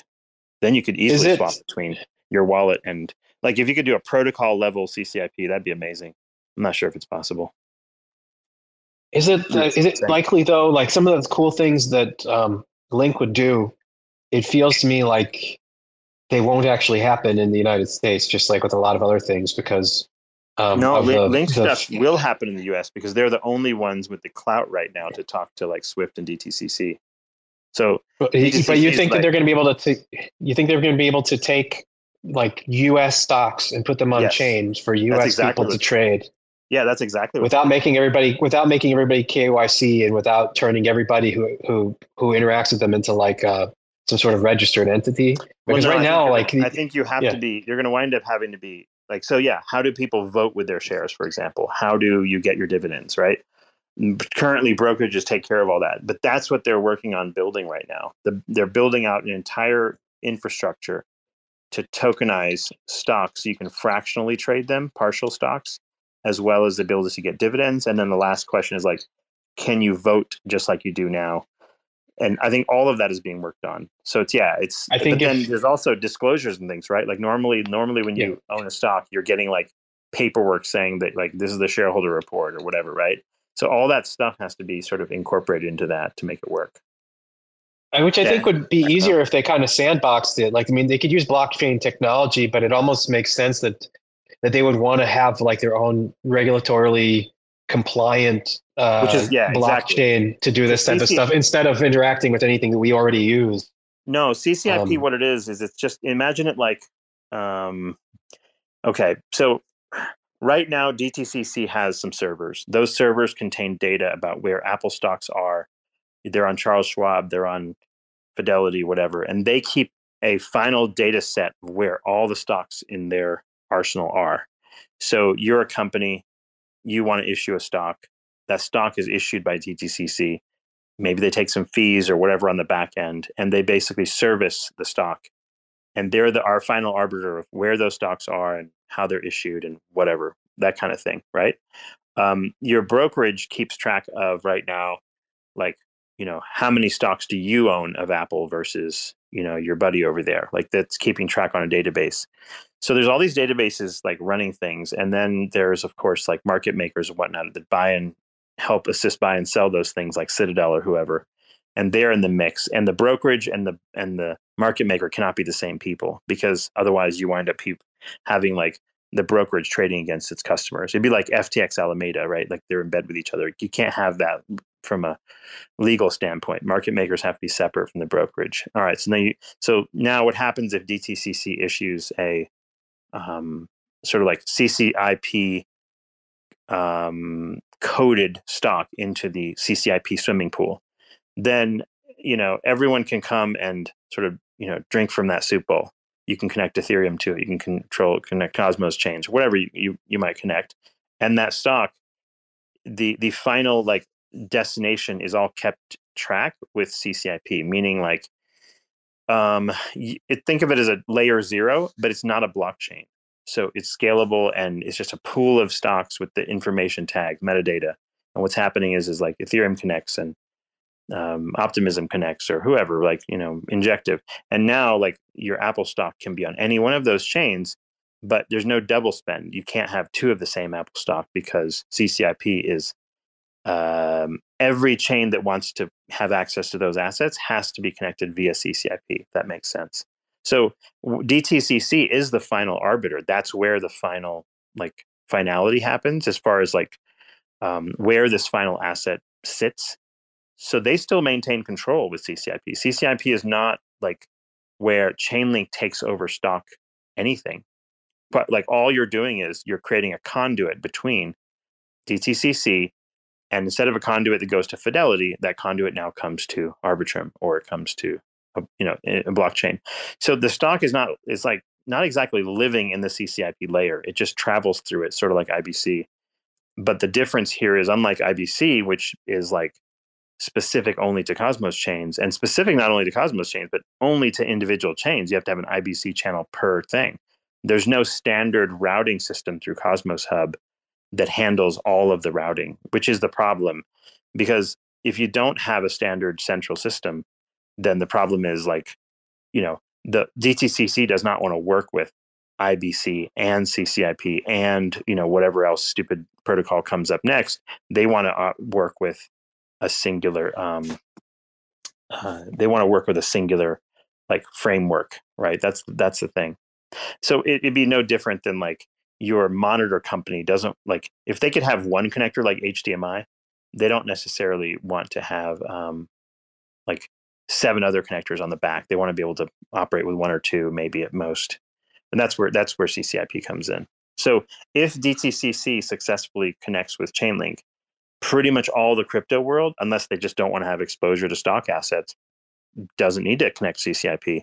But there's no guarantee DTCC is going to come to Cosmos and say, hey, by the way, we're going to issue an IBC native, Apple stock or something. And there's not even such a thing as being IBC native. That's the problem here.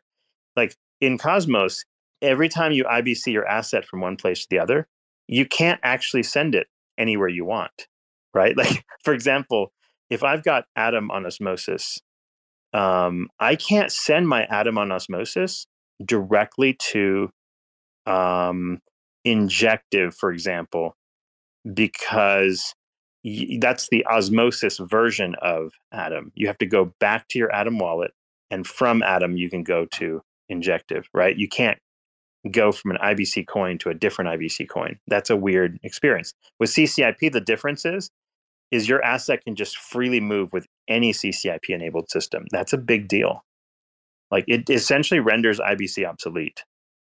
So you would have to be super bearish on Cosmos chains if that did not incorporate CCIP. That's my suspicion. So anyway, it's a big deal, like technology wise, to have that. And the reason why they're able to do it, Chainlink's able to do it, is because they're blockchain agnostic, because they're not a blockchain. So they're not a direct competitor necessarily. Second reason is because business development, like tying in with DTCC, is like a gigantic project in and of itself. And so far, none of the other blockchain devs on different platforms have been able to sort of go that extra mile to do this. Incorporating with Swift, for example. I mean, like they've been working on this. So I think XRP and these people are the ones working with various experiments to incorporate Swift and such. And that's a multi-year thing. And they've been working on that for 3, 4, 5, 6 years now. And, for them to sort of like someone else to just show up and sort of take over that is not that easy to do, because they've been literally building specifically for DTCC's requirements. And they've been building for Swift's requirements because they felt like, okay, if we cover those requirements, like we understand what blockchains need, but we need to make sure TradFi gets what they need, and then we can connect everything together. It's not so straightforward for just random chains and random dApps or whatever to just go show up at DTCC and, hey, we want to tokenize some Apple stock. Like it's not going to happen. So yeah, like I think Chainlink is in the right position.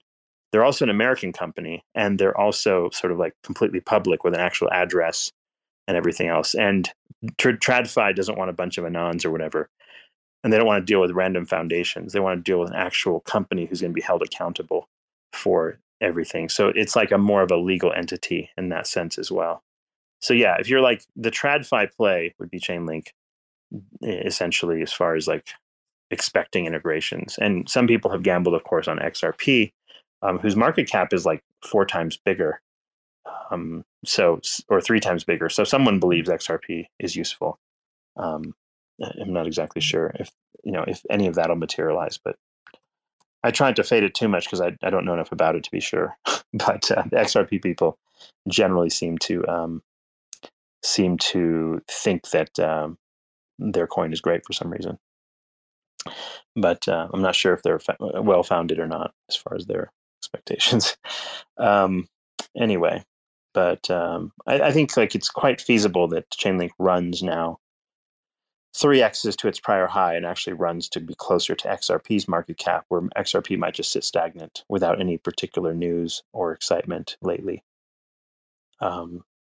If that does coincide with something in May, like BTCC announcement of some active test net or something, people go play with some like fake stocks or something, that would be really interesting and super bullish. Like you can imagine the narratives will just light fire like crazy at that point if that actually materializes. So some stuff to look forward to, at least as far as Chainlink's concerned, and maybe some things to worry about if there are blockchains that don't incorporate CCIP. But I think like Kujira, for example, would be perfect for CCIP. Osmosis would, and then you could bring in any asset that's in the CCIP structure. And there's another side effect to that too, which is really interesting, in that when you connect to CCIP, all the assets on your native chain can also connect to Ethereum. So you could transfer Osmosis tokens readily through the CCIP system, for example, and send them to Arbitrum or Optimism or whatever. So all of the DEXs end up behaving a lot more like centralized exchanges, but they don't have the bridge risks that traditional bridges have, like draining bridges and hacking and whatever, or like multi-sigs related to bridges, right? Which is a separate thing. So CCIP becomes like a layer 0, a relatively trustless system that's persistent, and it's basically like a bunch of tunnels underneath these different buildings. So the word Chainlink ultimately applies here, right? Like imagine a subway system under each different town, which is or each skyscraper is a blockchain, and then you have all these subways underneath connecting, and the trains. You've got all these Hasidic tunnels between each of them. Yeah, exactly. The Jewish tunnels. Yeah. But yeah, like it's but that's the visual concept, and not only that, but the visual concept is all of the coins connected to CCIP on your blockchain, if it's native to the chain. So if CCP is implemented native to the chain, theoretically all the coins on that chain can actually achieve compatibility. If only a dApp on your chain, let's say GMX, for example, is CCIP compatible, then you can send a GMX related token to Arbitrum or Optimism or whatever, or you can trade Arbitrum and Optimism tokens on GMX, but you can't send them to Ethereum base layer, right? And a big thing here is like Circle USDC is available now via CCIP. So it's when all this goes live, the interesting thing there too is maybe they might deprecate liquidity pools for like USDC specific only to Optimism, only to Arbitrum. And now when you go to Coinbase and you buy USDC, you're getting the CCIP version of it. You can send it anywhere you want without worrying that you're going to have like like you're going to lose your fucking money. It's just a weird user experience. Like a user comes on to like, oh, I bought the USDC Arbitrum version. Like they're like, what? Like the average person's like, this sounds stupid. And then they accidentally send it to Optimism. Whoops. Or like you send it to a centralized exchange thinking, oh, this looks like it might work. And then turns out you didn't send it to the Arbitrum address. And now the fucking money is stuck there or impossible to like fix or something. And possibly the worst part is that like I don't think that IBC relayers that actually connect the chains together are compensated for it in any real way. Exactly. So there's no value accrual for the people. The people keep it open out of the goodness of their heart. Yeah, in some cases. Cosmos Hub, the Atom token doesn't have a use case, and on the other side, IBC, it would make sense if somehow the Atom token got value or paid for these IBC transactions. But right now, you're right, IBC doesn't have a way to make money, and there should be a fee for that. Honestly, like why IBC is free and why there's no fees for this, I'm not really sure. Doesn't make any sense at all. Who's paying for the relayers? What, are they doing out of the goodness of their heart? What if they get bored? I mean, then your relayer breaks, right? And not only that, but you have like a whole bunch of different relayer updates in the background, and we don't know what's happening with all that shit. But like with CCIP, the difference is the way it works is they have these sort of like I think they call them DOMs or something, just like these small networks. And if an update happens, there's they spin up a new layer. The update goes through, and people can test that before deprecating from the old layer, and they can swap over when the new layer is ready. It's not reliant on like all of the relayers have to convert right now to the correct software code, or it's going to be all fucked up. There's not a situation like validators where you know how like you have to wake up all the validators and chain. Everyone has to upgrade the chain. Otherwise, you're going to be slashed or something. Like that whole thing doesn't exist because it's just a totally different system that relies upon 100% uptime. Whereas right now with Cosmos, we don't have 100% uptime. And as we noticed with Solana yesterday, I'm not sure if Solana is still broken or not, but Solana had problems with uptime as well. And you can't be connected to all the world stocks and not have 100% uptime. This is not going to work, right? Or like, when's the last time you went to Fidelity and you just couldn't trade? Like it's very rare, right? Like that has to be because it can affect your trades and whatnot. Anyway, but so this is kind of the magic of CCIP ultimately. And once you sort of like realize what that is, and the Link Marines call it being link pilled or whatever, then you realize there's no other way it can be. Like it is the way it's going to be in the world we live in today. The way that stocks are issued and managed, how banking money through SWIFT is issued and dealt with. And like you mentioned, someone has to deal with the KYC situation when it comes to stocks and all that shit. So they actually like bought up, I think, one of Cornell's patents or something called Deco. Is Cornell or one of those universities?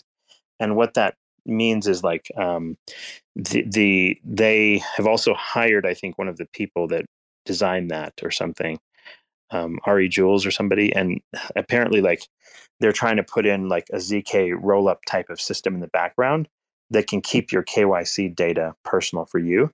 And that way, when you buy a stock on and anywhere, and you yourself are KYC within that system, you could basically trade those stocks, and it will keep a record of who has that stock. So, because it'd be really nice if we could stop like large institutions from short selling like naked shorts on things. It'd be nice if there's some accountability for who actually has stock and who isn't, because people only get like slaps on the wrist for pulling shenanigans like that. Even if it costs retailers like tons of money. All that stuff becomes like a thing of the past in theory with this, because like who's selling what becomes really clear cut and transparent.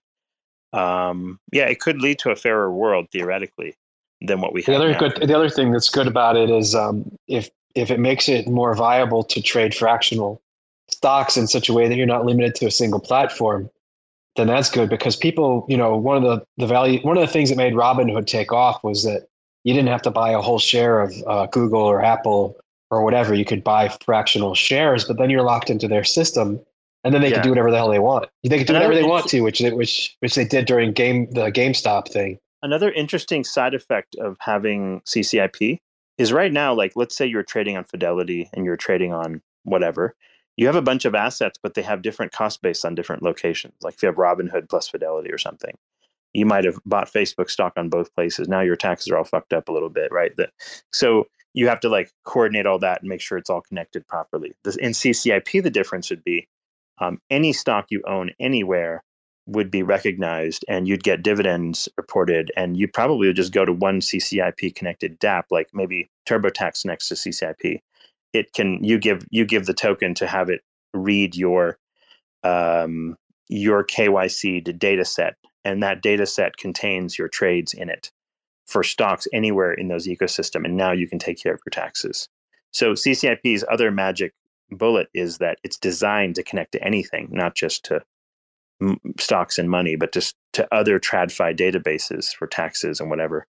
So that would change the game quite a bit as far as taking care of your taxes. So all CCIP'd assets, you theoretically connect, say, Coinly to CCIP, give it your token for your identity information that you want to share. And next thing you know, it's got all of your transactions perfectly lined up. from all of your various blockchains and such, because they're all writing to CCIP as you buy and sell them. Does that make sense? Like, it's just think of it as another layer of the internet at that point. Yeah, really, really interesting stuff. This is the reason why I was like so hyper weirdly bullish on Chainlink. I look at all this and go, hey, wait a minute, like nobody's doing all this. If they're even modestly successful, the coin moons. Even if they get like half the implementations I think they're going to, this coin still moons.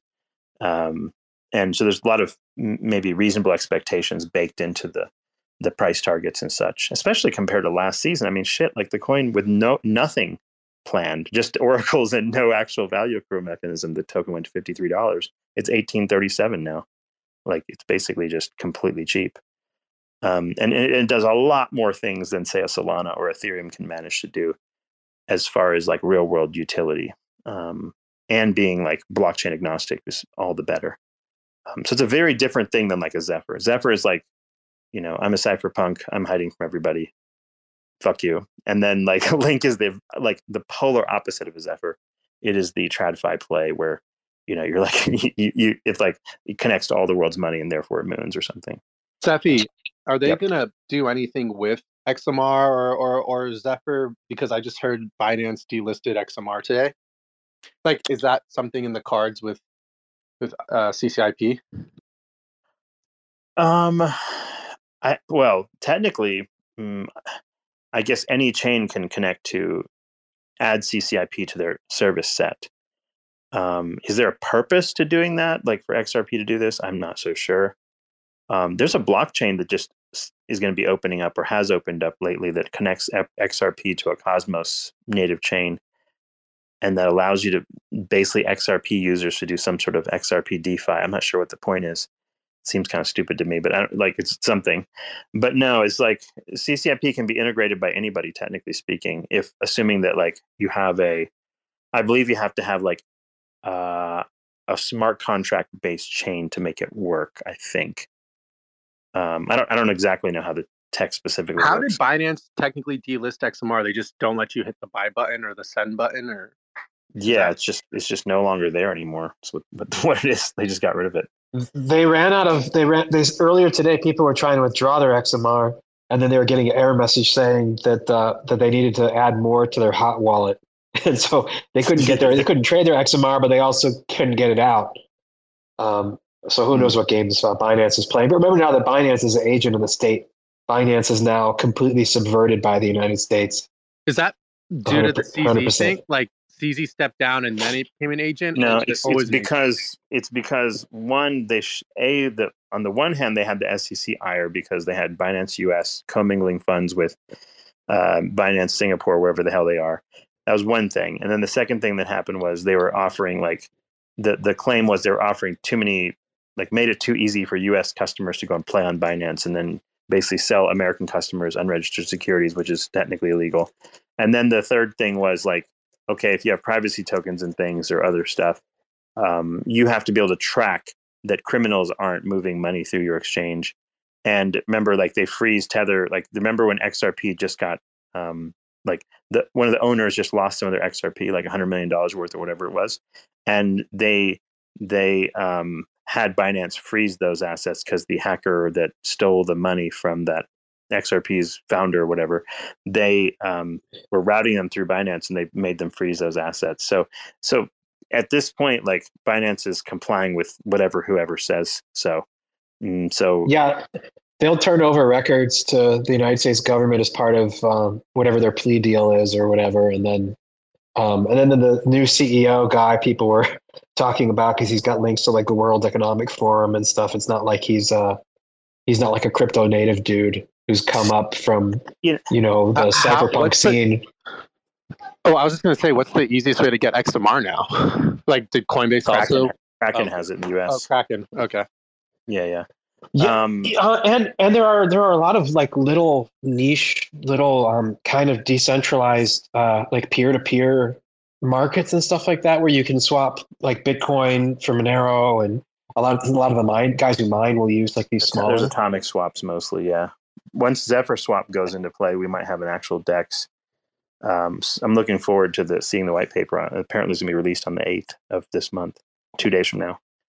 we'll see. But and then Thorchain Black, the black box Thorchain that people have been talking about in secret, that could happen at some point. And then of course Saridex is thinking of putting Monero on as well. Now it's like Turbo Boost. They're probably like, okay, well Binance is out. Now we're definitely going to do these projects because like it makes sense. But I think the Sarai folks though are not anon, I believe, which is bad. I would much rather have like Zephyr and Zephyr Swap be completely anonymous and everyone covers their trails and just let the thing run and quite literally just deploy the software and run away. Kind of like we need to have like a relatively immutable system that just doesn't get touched so that it runs just like a blockchain. I wonder what they're going to run it on. The white paper will tell us, but maybe like, I wonder if it'd be proof of work and be like on a Ethereum Classic, for example. That would work, I think. And then you'd use that as the base layer or something. And then you have to have like, a way to manage ring signatures and liquidity pools, whatnot. And that's the other part of the technology that hopefully the Zephyr Swaps people are quite smart and hopefully they're part of the old Monero community or maybe even have some Monero devs or assistants so that you get like a quality implementation with the ring signatures and stuff. But yeah, I mean, I think like privacy is going to be a big problem pretty quickly. And it hasn't been a big narrative for like the last 10 years, but the future with AI and CBDCs coming, like it's like the true crypto maxis in a sense are not the OG Bitcoin people. The true crypto maxis really are the XMR people, if you really think about it, because like like that is truly what cryptography was meant to create for you. And call it for what it is. But like you notice a lot of BTC maxis are not also XMR maxis. So it's like they claim to be like, almost like hardcore libertarians and, but realistically, like if you don't have your privacy, you don't really have anything because violence can always I would be argue against you. XMR is more fungible in my opinion, right? So it's a little bit more closer to money because in real life, if you drop a dollar bill and somebody else picks it up, like you don't know who the previous owner was, what they did, didn't do. It's none of your business. 100%. None of that's stored. None of that's stored with the dollar bill. Exactly. So it really is 100%. kind of a shame that the BTC guys they've doubled down so hard on their narrative that it's like the supreme thing that they didn't actually go into things that were the history of that vision. dollar. The history of that particular dollar doesn't matter. Now to BTC's like benefit, it can't be frozen. It's not like a tether. So if you got your Bitcoin from a drug dealer, you can just simply say, I don't have any. I have no idea why they sent me this or something. But like, but there is the problem of what happens if someone sends you a bunch of money to frame you, right? Like, what if someone wants to say, hey, Grin murdered so-and-so, and they know like your wallet because they, maybe you bought something from them or something, or they fished your way. It's my banner. I'm going to put my wallet in my banner. So then they send you like, 10 Bitcoin because they want to pin you for something and claim that, oh, look, you accepted this and you were the assassin that killed that person. So the problem with the lack of privacy is you can actually pin a crime on just about anybody. And dusting people's wallets with different amounts and whatnot could look like, like for example, if like Lazarus Group from North Korea wanted to make it look like a politician was doing something, right? Like they could just basically find their way to figure out what politician has what wallet, and then they can then basically start dusting that wallet and say, oh, someone can come and say, oh, look, and they'll tell someone else to go say, oh, look into this. I heard that they're taking money from North Korea. Next thing you know, it's like, oh, look, there's money from North Korea right here. And then the guy's like, I don't know what you're talking about. I'm not sure where this came from. And then they're going to be like, oh, well, no, but the evidence on chain shows clearly you're taking money from Lazarus Group. What are you going to do about it? So that person, destroyed. One feature that's like desperately politicians get screwed over, then they'll notice why they need privacy. There's a feature that's desperately missing from crypto, and I don't know why somebody hasn't built it. Maybe there's some obscure chain somewhere, but like the ability to refuse junk. Like somebody tries to send something to you, and then you can go. It would go into a queue, and then you can say, "Yes, I want this. I want that. I want this. No, I don't want that." Like instead, like I don't know why the paradigm is that you can send anything to anyone at any time, which I absolutely hate in real life with junk mail. My wife, at some point, she got so mad that she started calling like each and every catalog company saying, stop sending me stuff, because she was so tired of having to pick through it and dispose of it and the waste of it and so on. And the same thing happens in the digital space. I don't know why. Like I they went don't. autistic ape shit, and I went and like made all those people stop sending me shit. Like they should just. I mean, this like a chain can be developed in such a way that like that a portion of maybe the execution fee was kept in reserve, so that if somebody said return to sender, that it would just return to sender, and that's on the person who sent it. That's on their transaction fee. But you see the but that would problem, be like, so CCIP is solving for that also, by the way. Remittances. Oh my goodness, CCIP again. I thought we were done with CCIP, but it jumped back up. That's what I'm saying. Like everything that we think of in like how you want to operate your email, the ability to reject stuff and blah, blah, blah, and deal with spam and all this. Like this has been a computing problem for a very long time. Spam especially is a serious like problem. So like the ability to reject things and whatnot is something that you'd like to be able to have happen ultimately. But yeah, like and even like your credit card network, right? Like if you use your Visa somewhere and let's say some scammer got your Visa card number and used it in some store that you don't normally go to, you might be alerted and say, hey, this looks like suspicious activity. We blocked it, and if you want to unblock it, call us and we'll make sure that it's you. You can't even do that in crypto right now. So there's a lot of like remittances is a serious problem. Why, like, there's no chance in the universe that, you know, blockchain money is going to be spent on coffee or some garbage. It's just pure nonsense for the most part to even think it's going to happen. It's not feasible yet. And people say, oh, so-and-so built this and so-and-so built that. Yeah, sure they did. Show me that, like, it handles all of these issues and we'll talk. But that's where, again, all this has to be done on a layer in the background, but that has to be tied to your identity and some preferences. And you have to be able to like set all those things right for yourself. And then, you know, various alerts and whatnot, right? Like all of those things could be possible with a layer 0. Anyway, but like fundamentally though, like let's say Chainlink did exist and it does all this shit that we're talking about. Does it actually materially change the world as we know it? Or is it the same thing, but like just different packaging? I think to the end user, it's going to feel like same thing, different packaging. The difference will be the speed and transaction times will be faster is the biggest difference. And you'll have like more straightforward access to fractional assets and things of this nature. But yeah, it's like to the end user, I don't know that like Web 2 has largely created a reasonable financial experience with a probably reasonable level of insurance, safety, and you know, safeguards for exactly the stuff you're talking about.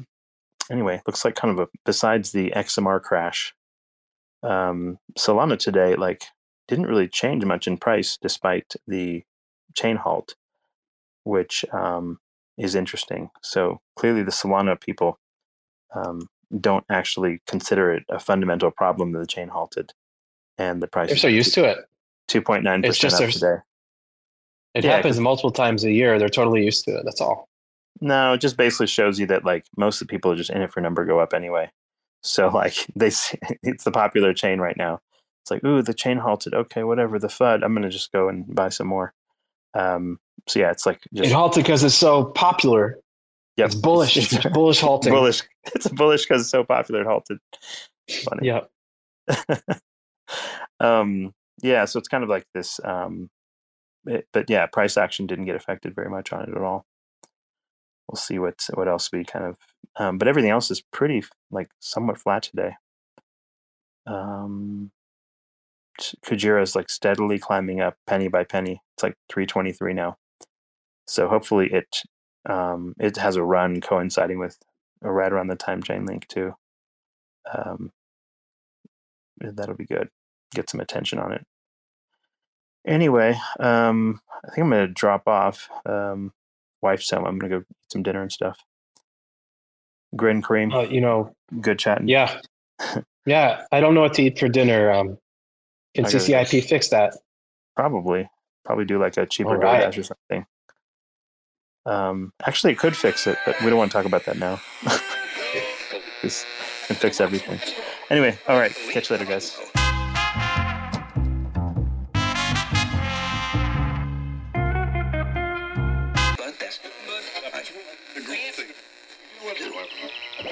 There's this principle in like Taoist There's this principle in like Taoism where it's like the more you fight something, the more like the opposite of what you want, like just inevitably it kind of starts to happen. There's this principle in like Taoism where it's like the more you fight something, the more like the opposite of what you want, inevitably it kind of starts to happen. Chirping on the bird app, listening to nerds flap, wondering why the fuck my timeline's so cursed. It's like everybody's holding heavy bags in Web 3. That's why they can't fly, they just drowning in the bird bath, fishing for some dry powder. Watch how we ignite the tower, blowing up their bank accounts, forgetting how to fight the power. Y'all don't even realize how deep this shit goes. They preaching open source, but don't listen to the code. And now it's mutiny, community, uprise. There's no more humility, futility, plus size. Motherfuckers leaking from the wrench down to the bare metal. Which side the line you bleeding out on when the dust settles? Motherfucking west side shit, needle and noose. Sticking with my armory, and Beto and Bruce. Reppin' psychedelic artistry, believing the truth. Like these motherfuckers even need a reason to sue? GM fam. Really worth all the effort? Is it really worth all the fighting? Is it really worth all the drama? And the answer, I think, is a clear no. They started using Zoom, now we finna zoom out. Teaching all these plebiscites what this game's really all about. Little baby bitches when they choose to have fits. All you're left with is kibble when you lose all them bits. And that kibble's just sawdust, the shit is all rust. Not a great look, you're what we'd call all nuts. And I for one did not see that coming. Cracking open books, yo, that's a lot of money. Meanwhile over here rewiring features. More critical thinking, less knee-jerk. More evolution, less shitcoin preachers pretending to be teachers. Y'all just predatory leeches. I mean, please, just look at the track record. A bunch of VC rap fucks sucking up the cheddar. The recipe is 2 steps, rinse and repeat. Now we all in your butts and we bring in receipts. GM fam, have a seat. If you're listening to this, my plea to you would be like, don't have to take a side on it. Just say like, is it really worth this war of attrition? It might cost us a lot more than what can be gained by like fighting this to the bitter end. And sometimes it's better to just like move on.